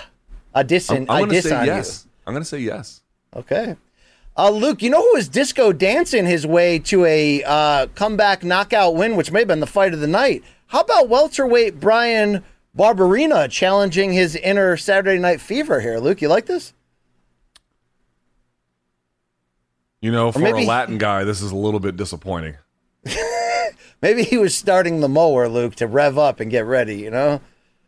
Maybe he was just pulling out pubic hairs and then chucking them into the crowd. Yeah, bring a tear to his eye if he did, though, Luke. Believe that. He fought well, though. I mean, that dude, we didn't talk about it much, but that dude had to walk through some shit to get that win. That was a good job by him. Hell yeah. Luke, I'm going to turn 44 in about 2 weeks. And, you know, every day that goes by, you and I do not try to fool the audience or ourselves that we are cool or that we understand cool. I've been telling you for a long time, I don't get Sugar Sean O'Malley. Love the fighter. Don't really love the game. Here's his fans, Luke. You tell me what you see. Juggalos. Is this an ICP concert, Luke? I don't know what's going on now. All right. I mean, listen, we don't, like BC and I have no effing clue what cool is anymore. We just couldn't possibly tell you. I don't know. I'm so far removed from it. And like, to your point, we don't hide from that. And I do respect Sean as a fighter. I think he's a very high-level fighter. But I don't get everything else around him either. Not that I need to. It's not for me to get. I get it. You're old. You got to accept it. You got to lean into it. I do. But, like, I understand this? I don't. Check out this taunting move by O'Malley. I got behind this inside the cage, Luke, against Pedro Munoz. Your thoughts? Oh, is this where he spins and makes fun of him? Yes. Whoop. Yeah. No, I like that. That's my type of stuff in a fight. Yeah, I'm about it. I'm about that. Like, that's kind of funny. Also, Pedro Munoz having to eat shit and release his medical report because people think all fighters who get injured are malingerers. Again, this is like the Izzy debate. I've seen a lot of people that are more journalists than fan be like, "Oh yeah, it was clear that he wanted out." Do you guys know who Pedro Munoz is this year? Are you guys new to this guy? I mean, he won the first round on 2 of the 3 judges' scorecards. Like what? He had like 4 fingers jammed into his skull. Damn. People are going to say what they're going to say. You know, what are you gonna All right. If Chandler Poirier facing off didn't get you fired up, Luke, how about this one? This happened 2 days before 276, I believe. Backstage, Henry Cejudo, or offstage, there's no stage around, versus Aljo, Luke. Talking some friendly talk, but this could be a big fight. Your thoughts? See, the Cejudo Volk fight to me is like, I mean, no thanks. I don't see that as interesting or competitive. But this one I see as absolutely can't miss. Yeah. To me, Aljamain Sterling, I think I slept on him, and I need to just eat crow for it, and I have been. His obviously ability to find the back and then use the grappling and distance striking is magnificent, and Cejudo, I think, has unfinished business in this division. He's a tough fight for anyone at 135, maybe the best 135er there is. This is obviously a little staged or whatever, but yeah, like what's my phoner level for Cejudo versus Sterling? It's throbbing. That's what it is, BC. Dude, I'm fired up. By the way, because Cejudo took all this time off, he also could come back very fresh. He could also come back rusty, but of course, but he may, like, look, if he comes back and regains the title, like, he's going to make historic leaps. I mean, he made pretty big leaps when he became a 2-division champion, even if I didn't think the path he took was, you know, rewarding of how much he had accomplished at that point. I didn't think he was there yet to get that call. He got it. He won. Dude, if he can come back and not just make big fights but win them, he may have a chance to short circuit his way to a spot among the greats, Luke. Seriously.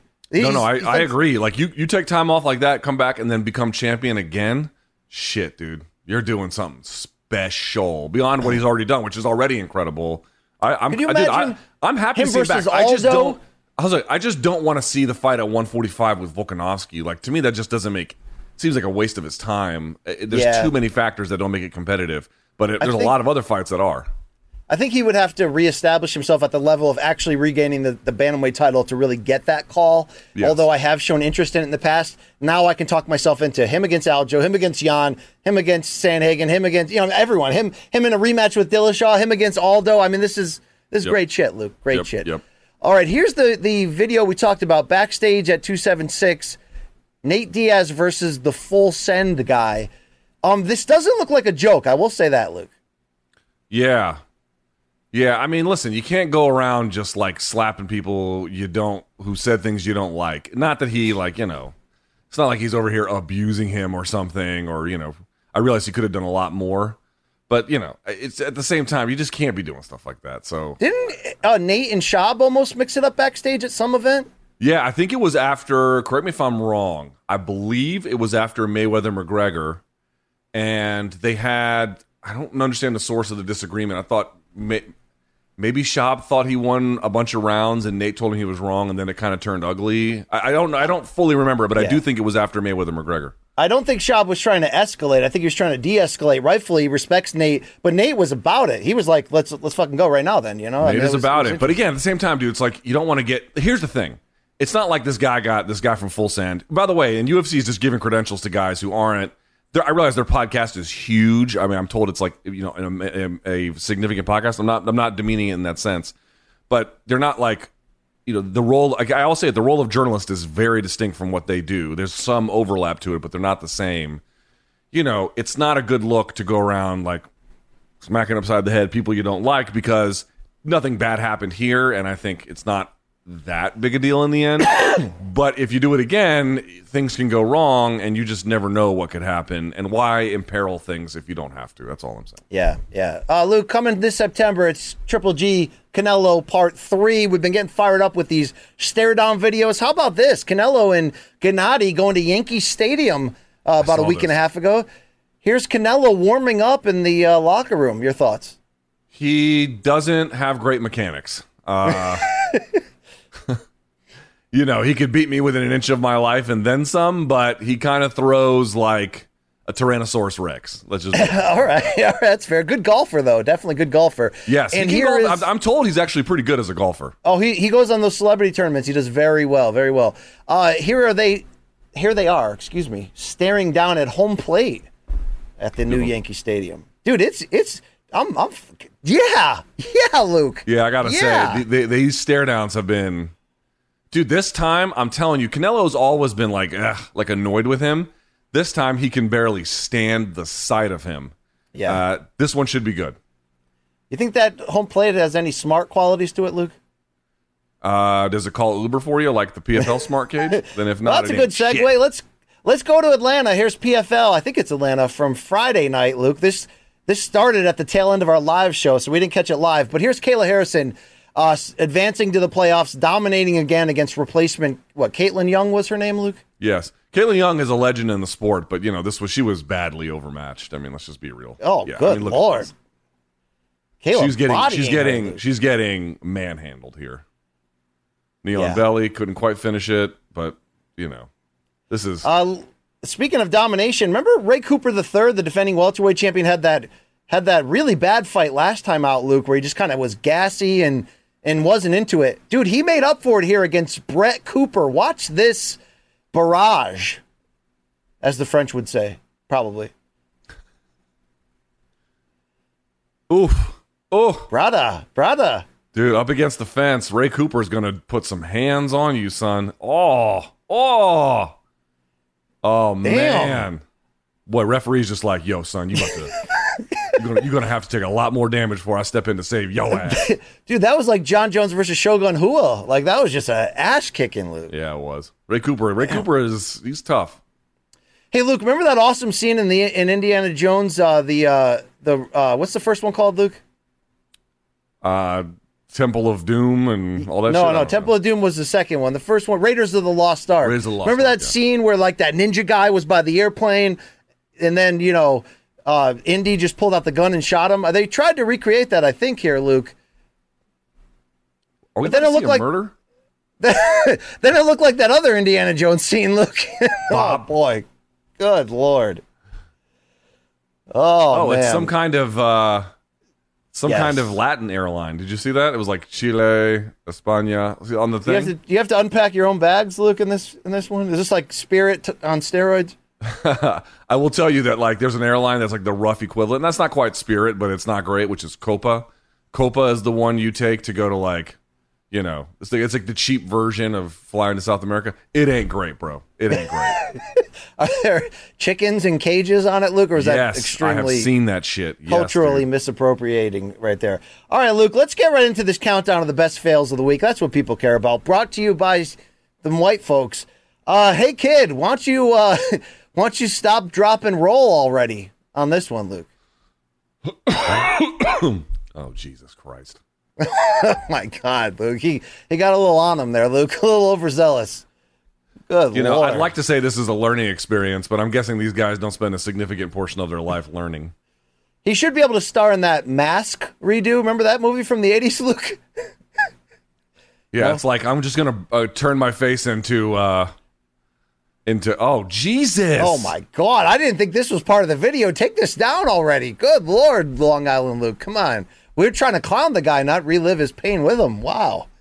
Wow, they're sending a message there. PSA, fellas, don't put that shit in your mouth. I think HR might be sending us a message after that. Hey, at least the guy didn't die like that circus performer that time. R.I.P. Luke, let's go to the boat launch. You're always going to catch white fails there, Luke. Oh, the car. God, you're just going to get run over. Oh, say goodbye. Say goodbye. Say goodbye. Oh, boy. Yeah. All right. It ain't summer, and it ain't fail season unless you're setting up a ladder to jump into a pool. And you're also white. Oh, Jesus Christ. Oh, eat a dick. Just. All right, even on the... I mean, could there be something less surprising than this Dub T having above-ground pools and then his ladder fails? I mean... He had a warning track around his pool that should have let him know he was getting close. Just like this outfielder, Luke, in a Major League Baseball game joining our fail list this week. All right. Deep to center field. He hits the warning track. Oh. You know what it looked like? The movie The Naked Gun when they ran that highlight video, Luke, of like the tiger coming out to eat the shortstop. You know what I'm talking about? This is me after Friday's show thinking everything was going great, and then sitting down at dinner, you guys were like, that was a disaster. Well, Luke, it was a double knockdown. I endured it with you, and so did this regional MMA double knockdown, where anything can happen. Good Lord. So I guess if you can stand after getting brain damage, you win? Yes. Good news. The winner gets CTE, but so does the loser, Luke. There we go. That's good. Okay, Luke, your favorite game on this show, Would You Eat It? Here we go, Luke. I think they call this, it's an Italian dish. Spaghetti and shitballs, Luke. Is that like a tennis racket? What the fuck is that? It's just colander. It's a strainer, Luke. It's wow. That you gotta really be hungry, Luke, to cook it this way. You know what I mean? Or maybe you just like to eat shit. Wow. I like how this came from Shannon the Cannon Briggs's account. Okay. Who wants left? Who wants? There we go. Okay. Luke, was that a no? I think that's a no. Yeah, not a big fan of pasta cooked in feces. That's sort of a rule that I have. How about this? How about this condiment, Luke? That can't be real.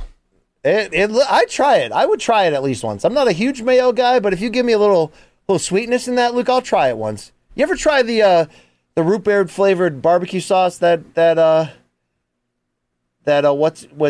Sweet Baby Ray's put out, Luke? Don't try it. Don't try it. That sounds awful. Luke, you've been a huge Pepto-Bismol fan during your earlier bad health days when we first started Morning Combat. Mm-hmm. So what do you think about mixing this with your other favorite vice, soda? Oh, I'd drink the hell out of that. Yeah, you would. Yeah, you would. What does the label say? Savor the pink? Yes. That's a good advice for life. I think Steven Tyler was into that too, Luke, when he was, pink when he... Okay. Luke, finally, this is more of a Southwestern delicacy, but would you eat this, Luke? Oh, my God. Wow. Is that Chris Lieben? Wow. Dude, I've eaten cactus before, but only when it's like been pulled of its. Like, okay, Yeah. I mean, It makes you tougher, Luke. It puts hair on your chest, all right? yeah, it also destroys the inside of your mouth for no apparent reason, but okay. Yeah, but all so right. do tobacco pellets. You know, Luke, just put that little beanbag in your mouth. The bandits? Yeah, little bandits. Yeah, it's big in podcasting. All right, this week in boxing, Luke, let's start off with this from Down Under. Isaac Hardman. That's his real last name. Look at this KO he delivered. First round. Jesus. Wow. Isaac Dude, Hardman, who grew up with Hugh Direction, Luke, apparently as well. That's great. Look at that. I'll salute that. Today is the day for you to get all these out because I can't really shit on you today. I got to take my L's. So today's the day, my friend. Just have a blast. Luke, former bantamweight boxing champion Zolani Tete, he's known for his calling card. When he knocks people out, he sings them the lullaby song, Luke. Here's him sending Jason Cunningham to the deep, dark depths over the weekend. Two southpaws. Ooh. Oh, boy. Oh, yeah. He was not necessarily fully to sleep, Luke, but a nice finish just the same. Luke, the trend on this show lately in boxing is boxers ending up getting knocked the hell out of the ring. Let's continue that trend. I feel like it's happening a lot these days. Oh. God. Oh, geez, Louise. Oh, he's up, Luke. He's up. Yeah, he's a little bit wobbly, and not just because he's overweight. I wonder if the floor kind of revived him, Luke. Yo, the floor is lava. All right, Luke, tweet of the week. The Iron Sheik, the WWE Hall of Famer, sending boxing scribe Dan Rayfield to the depths of hell as well, Luke. Did you see this? No. The Dan Rayfield one definitely can put away more of the hot dog than the Joey Chestnut, no question. So, dude, some of my favorite food in the world is Persian food, and Iron Sheik is from Iran. And in high school, I'll give a shout out to her. I don't even know if it's still around, but my favorite restaurant in Atlanta that served Persian food was called Salar. And I used to go to Salar as much as I could. And I went to Salar one time, and I was looking on the wall, and I was like, there's no way like they have like an Iron Sheik thing here. And sure enough, the wall who had eaten there was like the Iron Sheik with the two owners of Salar. And I was like, I will always come back here. As long as it's standing, I will always come back here. God bless I love him. that. Great story. All right, speaking of hot dogs, Luke, it was the Nathan's annual 4th of July hot dog eating contest yesterday. Luke, he came in tied with Rafael Nadal for the most wins in sports majors history with 14. And now Joey Chestnut stands alone, Luke. He ate 63 hot dogs in 10 minutes to claim his 15th title. And I think he probably blew a few guys after, Luke. What a performance, right? Well, sort of. In previous years, he had cleared 70. Now, obviously, he's got a lead on his peers by a significant margin. But, his performances relative to his peaks has declined. I'll agree with that. But he has 15 titles overall. And, does this help his love life, Luke? Seriously. I don't know. I will say this. Number one, where is Takeru Kobayashi, who before Joey Chestnut was like the man, and then he had a falling out with like the competitive eating league and didn't like them? Dude, make a comeback already. Make it competitive, all right? And the other part is I would ask, dude, I asked this on Instagram, a serious question, what are the long-term health outcomes of people who eat competitively? It can't be great. I can tell you, Luke, because I wasn't sanctioned, but I did eat out of gas stations competitively for 35 years, Luke, and the diagnosis ain't good, I'll tell you that much. Luke, you said Joey wasn't up to his normal standards. I think I got footage of why. This is not doctored video. While Joey Chestnut I did see this. Was doing this, a protester, a soy boy, comes running out, Luke, and look at Joey Chestnut put it on him. Joey was like, rear naked choke time, Darth Vader. Oh, God. And then he went back to... What does this goofball sign say? Expose what? Battlefield Death Star? I think the name, it's like Mythfield or something like that. I think there's some type of...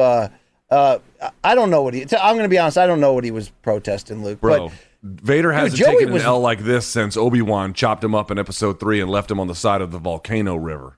from the higher ground, of course. Show the second angle of this. We have a lower angle like this. I thought it was a doctored video at first, but Joey Chestnut was bout it, Luke. He's like, get the fuck off the way. I got innards to destroy. I think he just turned into Chewbacca right there. That was great. You know, he could feel that Sith presence. Well, the Sith always comes in twos. Good Lord. Damn. Yeah, old Joey wasn't having it.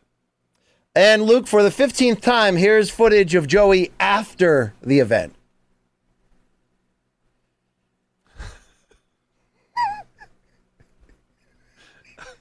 I mean, it must be torture, Luke. It must be torture for that asshole, Luke, right? How many times have you been in a situation like this? Wow. And I was talking about his body part, not him as a person, Luke. Joey Chestnut is a legend. No, seriously, how many times have you been on the commode where you were like relatively like this? This in the past week on Vegas Food, Luke? Actually, often, but thank you very much. All right. Luke, also, I don't know if you see, for the second year in a row, they added a chug contest. Your winner, hot dog veteran Eric Badlands Booker, who chugged an entire gallon of pink lemonade the fastest to get the win. Good God. Just mainline sugar into his eyeballs. What is this? Wow. Diabetes indeed, Luke. Damn. You know who should compete in that? Ronnie Deutsch from Internet Drinking fame. Oh yeah, I'd love to see that. He'd actually house Badlands Booker. Damn right. Luke, did you see this boxing presser from 2 weeks ago? One guy in the UK brought a dildo. You heard that right. A dildo to talk trash to the other one. And Luke, they don't like that shit. I mean, I feel like, oh, shit. Yo, that woman's just like, yo, this is what guys do. They just put dildos in each other's faces. Imagine like when her mom called her after, how was work today, honey? You know, She's like, well, two guys behind me who were not gay, or at least I'm not sure if they were gay, fist fought over a dildo. So, normal, you know? Normal day. All right. Hey, look, let's go back to the Major League Baseball diamond. There's some hijinks. Check out this White Sox fan going to great lengths to catch a ball, Luke, taking off her prosthetic leg. Does this turn you on? That's a winner in so many ways, my friends. That is a winner in so many ways. Life gives you lemons. You make motherfucking lemonade out there. Using Das Boot to haul that in. Let's go to the Astros at Enron Field. What do you think that boot smells like? Oh, come on. God, Lord, just fair question. No, she's an overcomer. She's a survivor, Luke, please. Come on. Let's see this poor Astros fellow, Luke. Fuck the Astros. Why don't you go bang on some garbage cans? Oh boy. Karma. Use your secret camera to film that, dude. Yeah, as my wife would say, castigo de vino. How about that? Indeed. Damn right, Mrs. Thomas. Yeah. Oh, boy. Hey, did Tukey like her Crocs or no? Oh, bro, she lost it. I got my girl some Crocs on. They were on sale. There was a Crocs outlet in Las Vegas, and then they're Minnie Mouse Crocs that light up when you walk. She loves them. Oh, love that. Love to hear that. Let's stay in the old ballpark. Check out this hero using one hand to prevent injury from other people. I've done that when I played Little League and just chucked that shit like a million miles. Oh, yeah. This guy fielding the grounder like it's nothing. Bro, he just caught that bat. He caught that bat like a superhero. I don't know who that is, but... Me neither. Even though I'm a Mets fan, Luke. But I'm in... I'm taking a few decades off. Why do baseball players wear the Jan 6 glasses? Have you noticed that? They love those. The J. Aaron glass? What? No. We got more, Luke. Here's another foul ball mishap. Let's check this out. Here's the pitch. Oh, boy. That's not good. That is... Wow. Is this a minor league team? I didn't even notice. Yeah, I think it is. That guy could have ate because there's no netting behind home plate. Nope. Oh boy, right in the old. I think was that in the Bear Cup? The beer. Let's see. It topples it into him. Oh wow! Hold amazing. That, bitch. Amazing. Luke, a lot of requests for this one to show up. Phillies at Mets, I believe, or maybe it's the other way around. But check out the behavior here in the crowd. After this zealous Mets fan talking a little Jay. Oh. Wait, he's in Philly, and they just chucked his phone. Yeah, you don't do this in Philly, bro. It looks like they're in New York, actually, right? No, that's Philly. No, they're in Philly. Yeah, they're in Philly. Bro, who taunts Philly fans in Philly? Yeah, I mean, come on. You're Santa asking Claus, to get your ass whooped in the parking lot, or the men's room, or any other part, really. Dude, they don't give a shit in Philadelphia. There you go. Look at that mom with her kid just taunting him to his face. That's how it is in Philly. Look, I've said this story before. My entire baseball life experience coming up was Shea Stadium and Yankee Stadium, sitting in the bleachers at Yankee Stadium where, like, you know, they clip your ticket once if you did something really offensive and then throw you out at 2, and they'd put you in the jail downstairs, Luke. And, dude, like, if you showed up with other clothing on in the late 90s to the bleachers at Yankee Stadium, it got taken off of you and thrown. Like, it doesn't matter if your wife or kids are with you. Like, kids weren't allowed. You know, you don't want to bring your kids to that shit. Batteries getting thrown, food, whatever. Luke, I told you this story before. 2001, I go to a Cubs game, sit in the Wrigley Field bleachers, take my shirt off like a bleacher bum, get vicious sunburn to where I still have scarring today, Luke. But I was like, yo, to my friend, tee up Jim Edmonds, and then I'll say really foul things about his mom. Because, Luke, that's how it's done in places like Philly and New York. And when I did that shit in the Midwest, they called security on me, even though I was taunting the other team, the Cardinals, Luke. And they came and, like, got in my face and, like, bitched me out, dude. They're like, we don't do that in Chicago.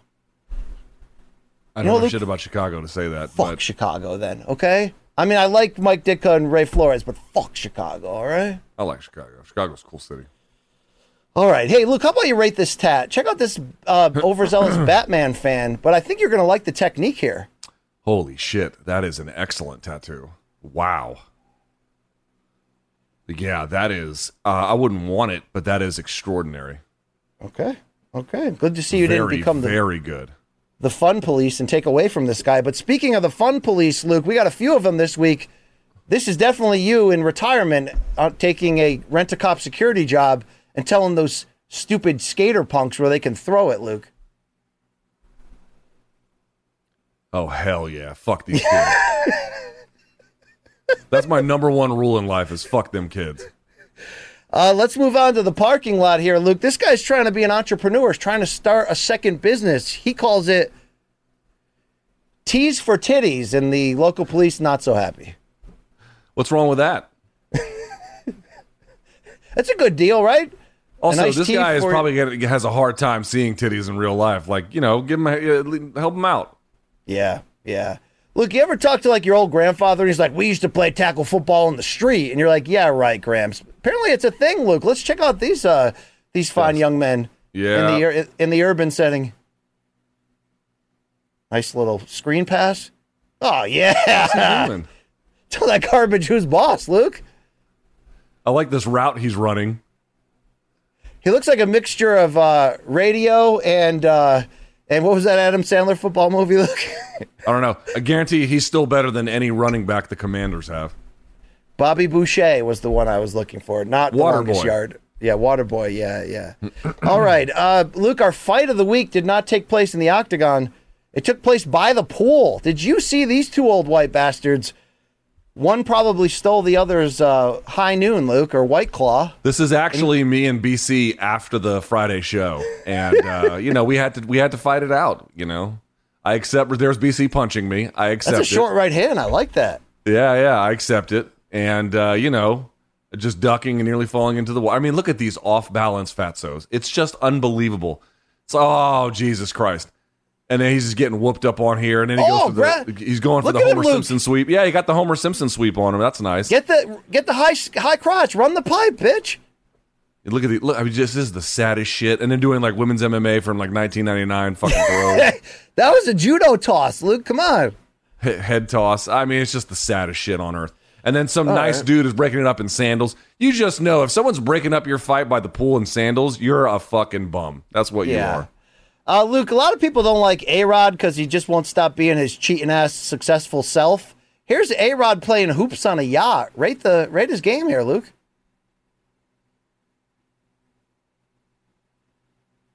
Or don't. All right, we got some bonus content right here, Luke. Did I send the wrong link? It's possible. It's very possible. Well, here's some white people risking death for no apparent reason. Here's what Dana White won't do for sure, Luke. And why Mia By the way, dude, did you hear anything? Obviously, you hear a gazillion rumors. Did you hear anything concrete about why Dana was completely absent from the biggest weekend of the year? A lot of COVID rumors, but I did not get anything concrete, and I would only be speculating, Luke, beyond what people have rumored or speculated themselves. But I hope he's okay, Luke. We need him in this game, okay? All right. We do. He won't be doing that. I don't know what's next. What do we got? One more? We got this no A-Rod clip. All right. He hits like a fall-away jumper on the yacht and then like talks all this game like a rich piece of crap. Luke, we do have one final guy. This is not you at the live show, but check out this drunk guy just ruining this wedding, Luke. He don't care. Yeah. Oh, he's white. How out of character. Here's Luke talking to the crowd at the live show. This is me talking to BC.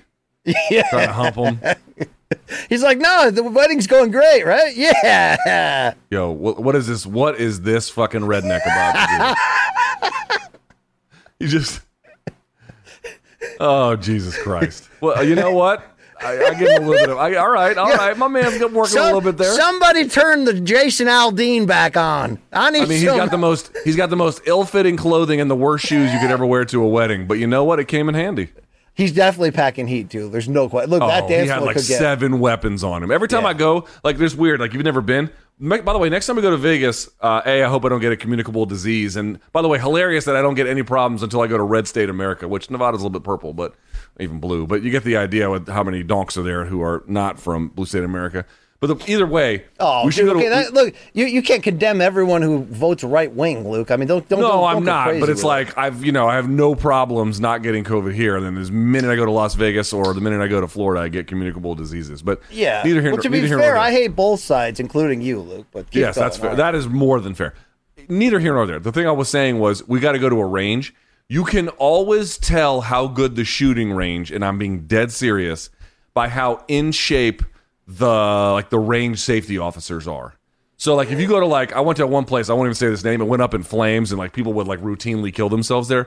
You had the fattest people on earth and they would have nothing but a fucking Batman belt filled to the brim with knives, fucking handguns, the whole thing.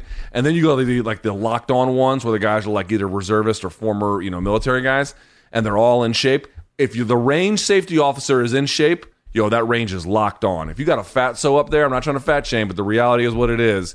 You got a Proud Boy who's just like hiding in plain sight, who doesn't know shit, and you're probably going to have someone off themselves next to you. So just keep that in mind. Okay, all right. As Jim Gray once told Gervonta Davis, Luke, okay, all right, enough is enough there. Thank you. All right. Yeah, okay. That's the shit of the week. Luke saw it. Thank you. Which place did you take your wife to on your first date? The ladder or the form? No, forget it. I took her to Silver Eagle, which was a good range, very good range. It didn't burn down like that Great White concert in Rhode Island. Oh, Luke, that's Jesus! Good. In Rhode Island, no, not like that. No, all right. Luke, we have one other segment we do on Wednesdays normally, and morningcombat@gmail.com is your path to get there. Please don't DM me unless we have that. All right. Oh, you can DM me. I don't care. Don't send me your fan sub. Send it to Mikey Mormarl, our proud host from CBS Sports, our producer, our man. Luke, the first one comes in from... Oh, sorry. Every week you make your artwork and your tight T-shirts work for us. It's called got mail. Fan Submission. Viewers. We've got mail. Yes, Luke. Viewers. Do we have any female viewers who weren't accompanied by another man at the show? We had a couple, right? Melissa Loves Nachos was solo, I think. I don't know if she's solo, but what a sweetheart. It was great meeting her along with so many of the people that... It's like, their name, Luke. You know them from fan subs. Then you get to meet them. By the way, Luke, some guy glad-handed me some contraband, by the way. It happens on the road, Luke, okay? Was it jizz-filled Landjaeger? What was it? We'll bring it up later. Luke, this was from Rob with 2 B's. Seriously, 2 B's on that? Hey, Donks, I'm currently taking a year-long sabbatical from work travel through Central America and South America. I'm in Mexico, and I have two things to bring to your attention. While in Puerto Escondido, I couldn't help but notice some potential copyright infringement issues that this t-shirt printing company may be committing by using Luke's face without permission. Luke, what does that word below it, that sentence mean? I don't know. I don't know what serigrafía and sublimación mean exactly. I'm guessing it's just printing, but I don't know. That's I don't know you. That's like it's like going. Here's what I realized. It's actually not me. But what I would say is, every town in Latin America probably has an old bitch like me, and so this is whoever the local old bitch is. It's like European Vacation when they got their cameras stolen, and then all the pictures of Beverly D'Angelo were all over on like side of buses and stuff. Luke, remember that? Yeah. You may find yourself in like a men's club one day. All right. And secondly, following my morning run recently in Puebla, I came across what can only be described as the ultimate structure to pay homage to everyone's two favorite washed dads. Luke, is this a tip-on-tip art installation here in Puebla? Yeah. Dude, Puebla? This is the highest level of art. Now, it's not quite the same art as the guy and his friend who got the tattoos of the guys grabbing dicks together, but it's certainly on par. I respect this. Thank you so much, Rob. And P.S., says Rob, speaking of tips, my next stop is Colombia. Luke, what advice and suggestions do you have while I'm there other than BBL spotting and margarita guzzling? It's MK. It's all day. It's nearly every day. It's Rob from Edinburgh, Scotland, the birthplace of Sean Connery. I gotta tell you, my experience is they don't drink a ton of margaritas down there. I mean, they have them, but it's not like a super prominent thing. My best advice, and I mean this sincerely, doesn't matter where you go, Colombia has a ton of fruits that literally aren't even sold here. You can't buy them at Whole Foods. You can't buy them at farmers markets. They don't exist. Lean into some of that. Get the foods there you cannot, like especially the fruits that you cannot get anywhere else. There's a ton of them. The biodiversity in Colombia is wild, so do that. I'd be interested in sampling that with Rob. But this is the real Saul, Luke, not the pretender, not Anthony that I missed up. By the way, I also missed up Jeremy O on our live show. It was a different Jeremy O. I mean, listen, it wasn't our best day. You know, what are you well, also, I mean, I was a little messed up too, Luke, okay? That's true, all right? Yeah, so little secret, you couldn't tell because I was running around like I was on fire, but BC was a little fucked up too. When I wasn't spilling drinks all over myself. All right, this is from Saul. I hosted a cookout and pool party this weekend and smoked my first brisket. It took 12 hours, and it was the first thing that was gone compared to the hot dogs, brats, and burgers, all while wearing the only merch worth wearing and spreading the word of love of MK First of all, day, that even hot on dog Independence is an Day. abortion. I mean, let's just call that what it is. Yo. That hot dog is an abortion. I mean, Roe versus Wade would eliminate this hot dog. What are you going to do? God. All right. The brisket looks pretty good, except BC. Now, I'm not a brisket expert. Pull the full frame back up for just a second. Mac and cheese looks all right. Beans look all right. The brisket, this looks like is heaven, it a little except for too those done? pickles. Dude, those first of all, pickles are just dressed up cucumbers, like trying to look fancy at night out of the club. Like, they still suck, okay? Get those off. Pickles are great, but they don't put pickled like chips in a fucking hot dog bun. I mean, that's Look, weird. I have 5 enemies in life, okay? Spiders, pickles, black licorice, thunderstorms, and me. Oh, and chicks who smoke cigarettes. Look, okay, those that's about it, all right? Yeah, I like pickles, but they don't. And I don't even mind a pickle spear in a hot dog, like Chicago style.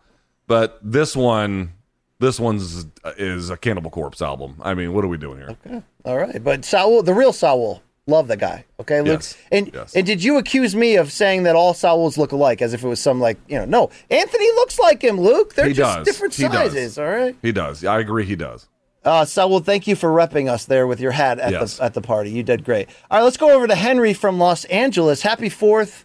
Or 5th, since it's the day after. I woke up this morning after a brutal 4th. I thought your hawking of AG1 could help me recover, but alas, it did not, as I've run out.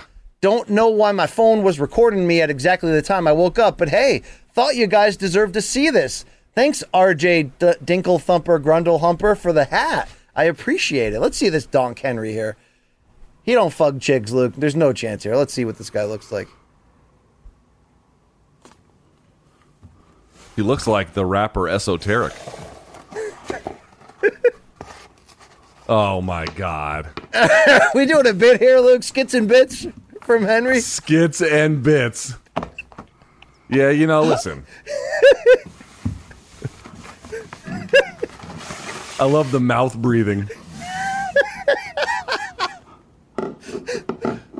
Oh, we got the AG1. The AG1 would have worked. It would have revived you, Henry. Yo, buddy. Yeah, sorry, bro. That's hilarious. That's hilarious. well done. Henry, look, I didn't know Henry before this. Maybe he's been on this segment before, Luke, but he ain't Saul. He ain't the David Appleton, all right? This guy's coming on, though. Here's Timmy Poo sliding in. What's up, Luke and BC? During last week's fan subs, you received a sub from a donk named Chewy, who mentioned he was called a donk while walking through D.C. That was me! We passed each other during an intersection at the National Mall. It was one of the hottest days of the year, and we were both sweating buckets. So I said, "Sup, donk," and kept walking. Here I am with my big, beefy rescue dog, Apollo, in front of the U.S. Marine Corps War Memorial. I was a 0351 from 2010 to 2015. Luke, your thoughts on Timmy Poo? Yeah, infantry. He was infantry. And you can tell he looks like a Hoss Marine. Also, that quote there is like one of my all-time favorite quotes from Admiral Nimitz. Uncommon valor was a common virtue. From the Pacific Campaign battles. That's one quote, like, the Marine Corps gives you a lot of propaganda and some of it sticks, some of it doesn't. That quote has always stuck with me. Did you ever see the 80s war movie Uncommon Valor with Gene Hackman and Patrick Swayze and a few other big names, Luke? No, but I think I've heard the Vinnie Paz and R.A. the Rugged Man song using that quote. Yeah, great shit right there. Timmy has one more. The second photo is a little bonus Rate My Tat featuring my dog Apollo.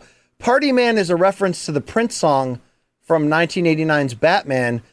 You two big oafs are on the East Coast, so when are we going to get an East Coast meetup? The degenerates near Vegas have been spoiled enough. Love everything you do, seriously. MK, every day, till I pass away. Luke, rate Timmy's tat. It's okay. Oh, yeah, I know that voice. Dude, Mr. Hebos all over again. I know that voice. I know that delay. It's not great. But it's not terrible. It's okay. Okay. I mean, listen. Yeah. It's a dog. I always try to explain this to people. First of all, I have terrible tattoos too, number one.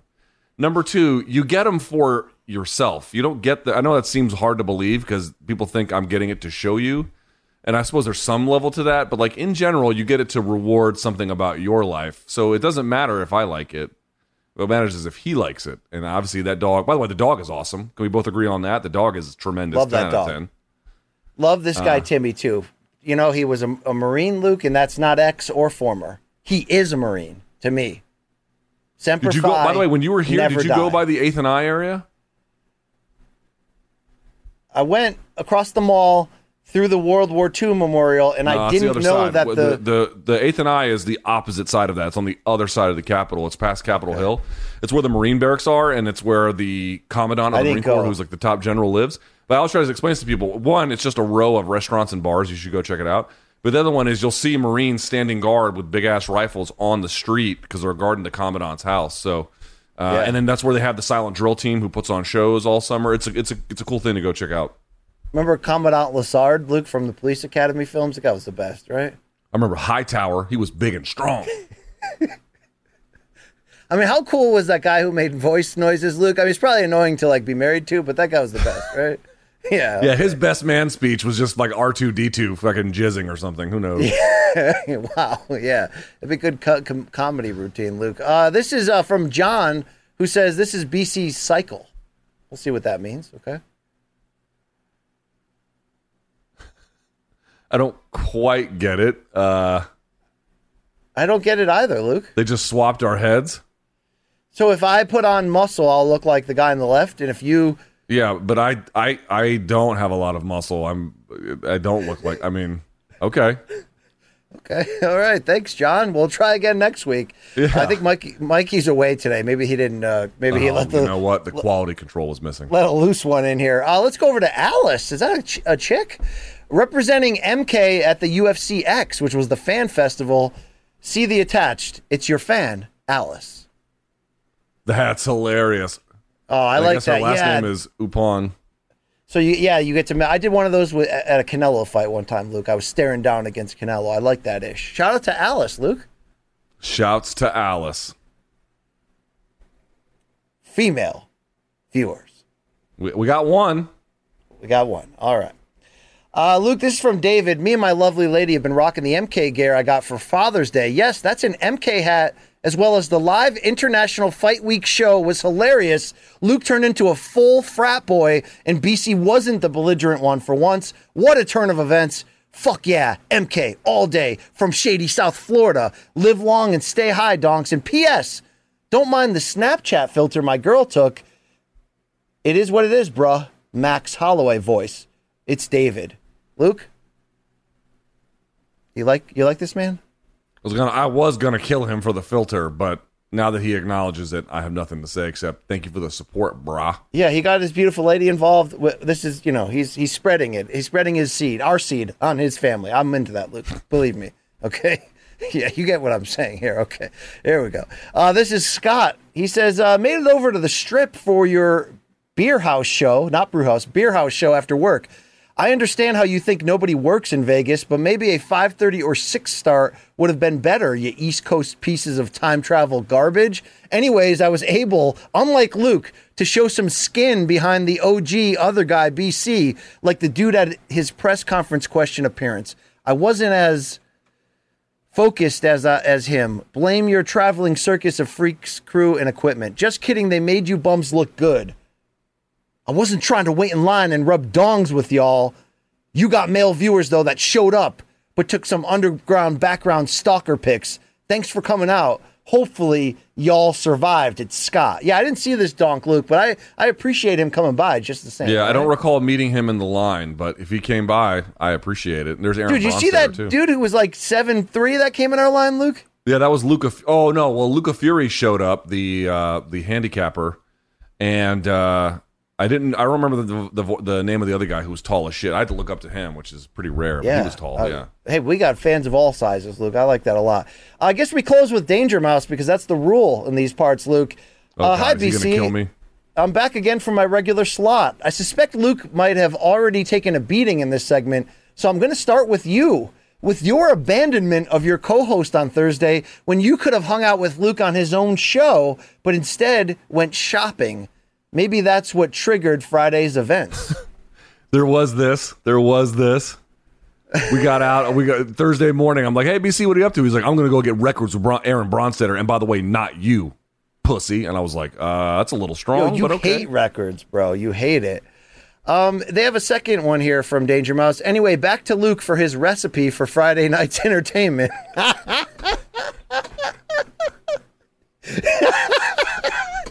I mean, the only part about this that I can clown is he spelled margarita wrong. I like that part, but the gist of the joke is that this is about the most perfect meme you could think about. Well done. He closes with, finally, I'd like to wish all you treacherous Colonel bastards a belated 4th of July from the mother country and leave you with Luke as the patriot. That's right. Me and Mel Gibson. Except I try not to be racist. Look, he was at the fight. So was Vince McMahon. What a wild night at the off. We weren't even at the fight. Did you see Vince McMahon? My man looked like he aged 40 years in the last 40 days. Dude, I tell you, watch that WrestleMania match he just had, Luke. They should not have allowed that. Holy shit, he looked bad. Not in terms of wrestling. We know he looks bad. He's 70 fucking years old, but like he just looked like an old bastard, Luke. That's the shit this week. I wanted to shout out one more fan, Luke. I forgot his name. Maybe you remember. The guy who told us he came here from India on vacation. Yes, I forget his name as well, but yes. He came up to me and he goes, I'm from India and I represent my home country, unlike Luke. But he goes, BC, I'll tell you one thing. Every single 90s lyric that you drop, I pick it up. I get you. You know what I mean? I see what you're putting out there. So, unnamed fellow from India who traveled on his vacation to see us and UFC 276. Thank you, brother. Thank you so much. Yeah, and thank you to everyone who, again, for whatever your experience was, positive or negative from Friday's show, there were a lot of people who, by the way, there was a lot of people from Vegas who showed up, which is cool. But there was also a lot of people who traveled there from Arizona, California, wherever. We appreciate them as much, if not more, given what the challenges they had to overcome to get there. So Thanks to everybody. Again, one more time, sorry that I played a role in the biggest one in making it not great, but we will do them again. They will be better. You can be sure of it. You can bet. We'll utilize our guests better. It'll be great. As long as you can hear us live, then it's going to be a great show. Really, I also the Beer House was great, BC, but I do wonder, if I'm just making this up, but if we had done it in a coffee shop, would it have gone off the rails? Something like that. I don't think it would. Or a church, or a elementary school. Yeah, elementary school. We would have some kept shit like our that. stuff together. Yeah. Well, I want to remind everyone, obviously, there are some fights this weekend for UFC, but also Showtime. Showtime.com, 30-day free trial. If you like it, keep it. If not, you can bounce. That's up to you, but you can go do that. Now, you want to email the show for Friday's Dead Wrongs, and I imagine there's going to be a metric ton of them. morningcombat@gmail.com will be the place to be. You want to get some merch? Easy to do that. You go to morningcombat.store. We got some cool stuff heading your way, so be on the lookout for that. BC, any final message for the folks here before we call it a day? Donks, we did that trip for you. You voted us in on those awards. You showed up. You showed out. People watched at home. They spoke whether they liked it or they didn't. You heard our redaction apology today.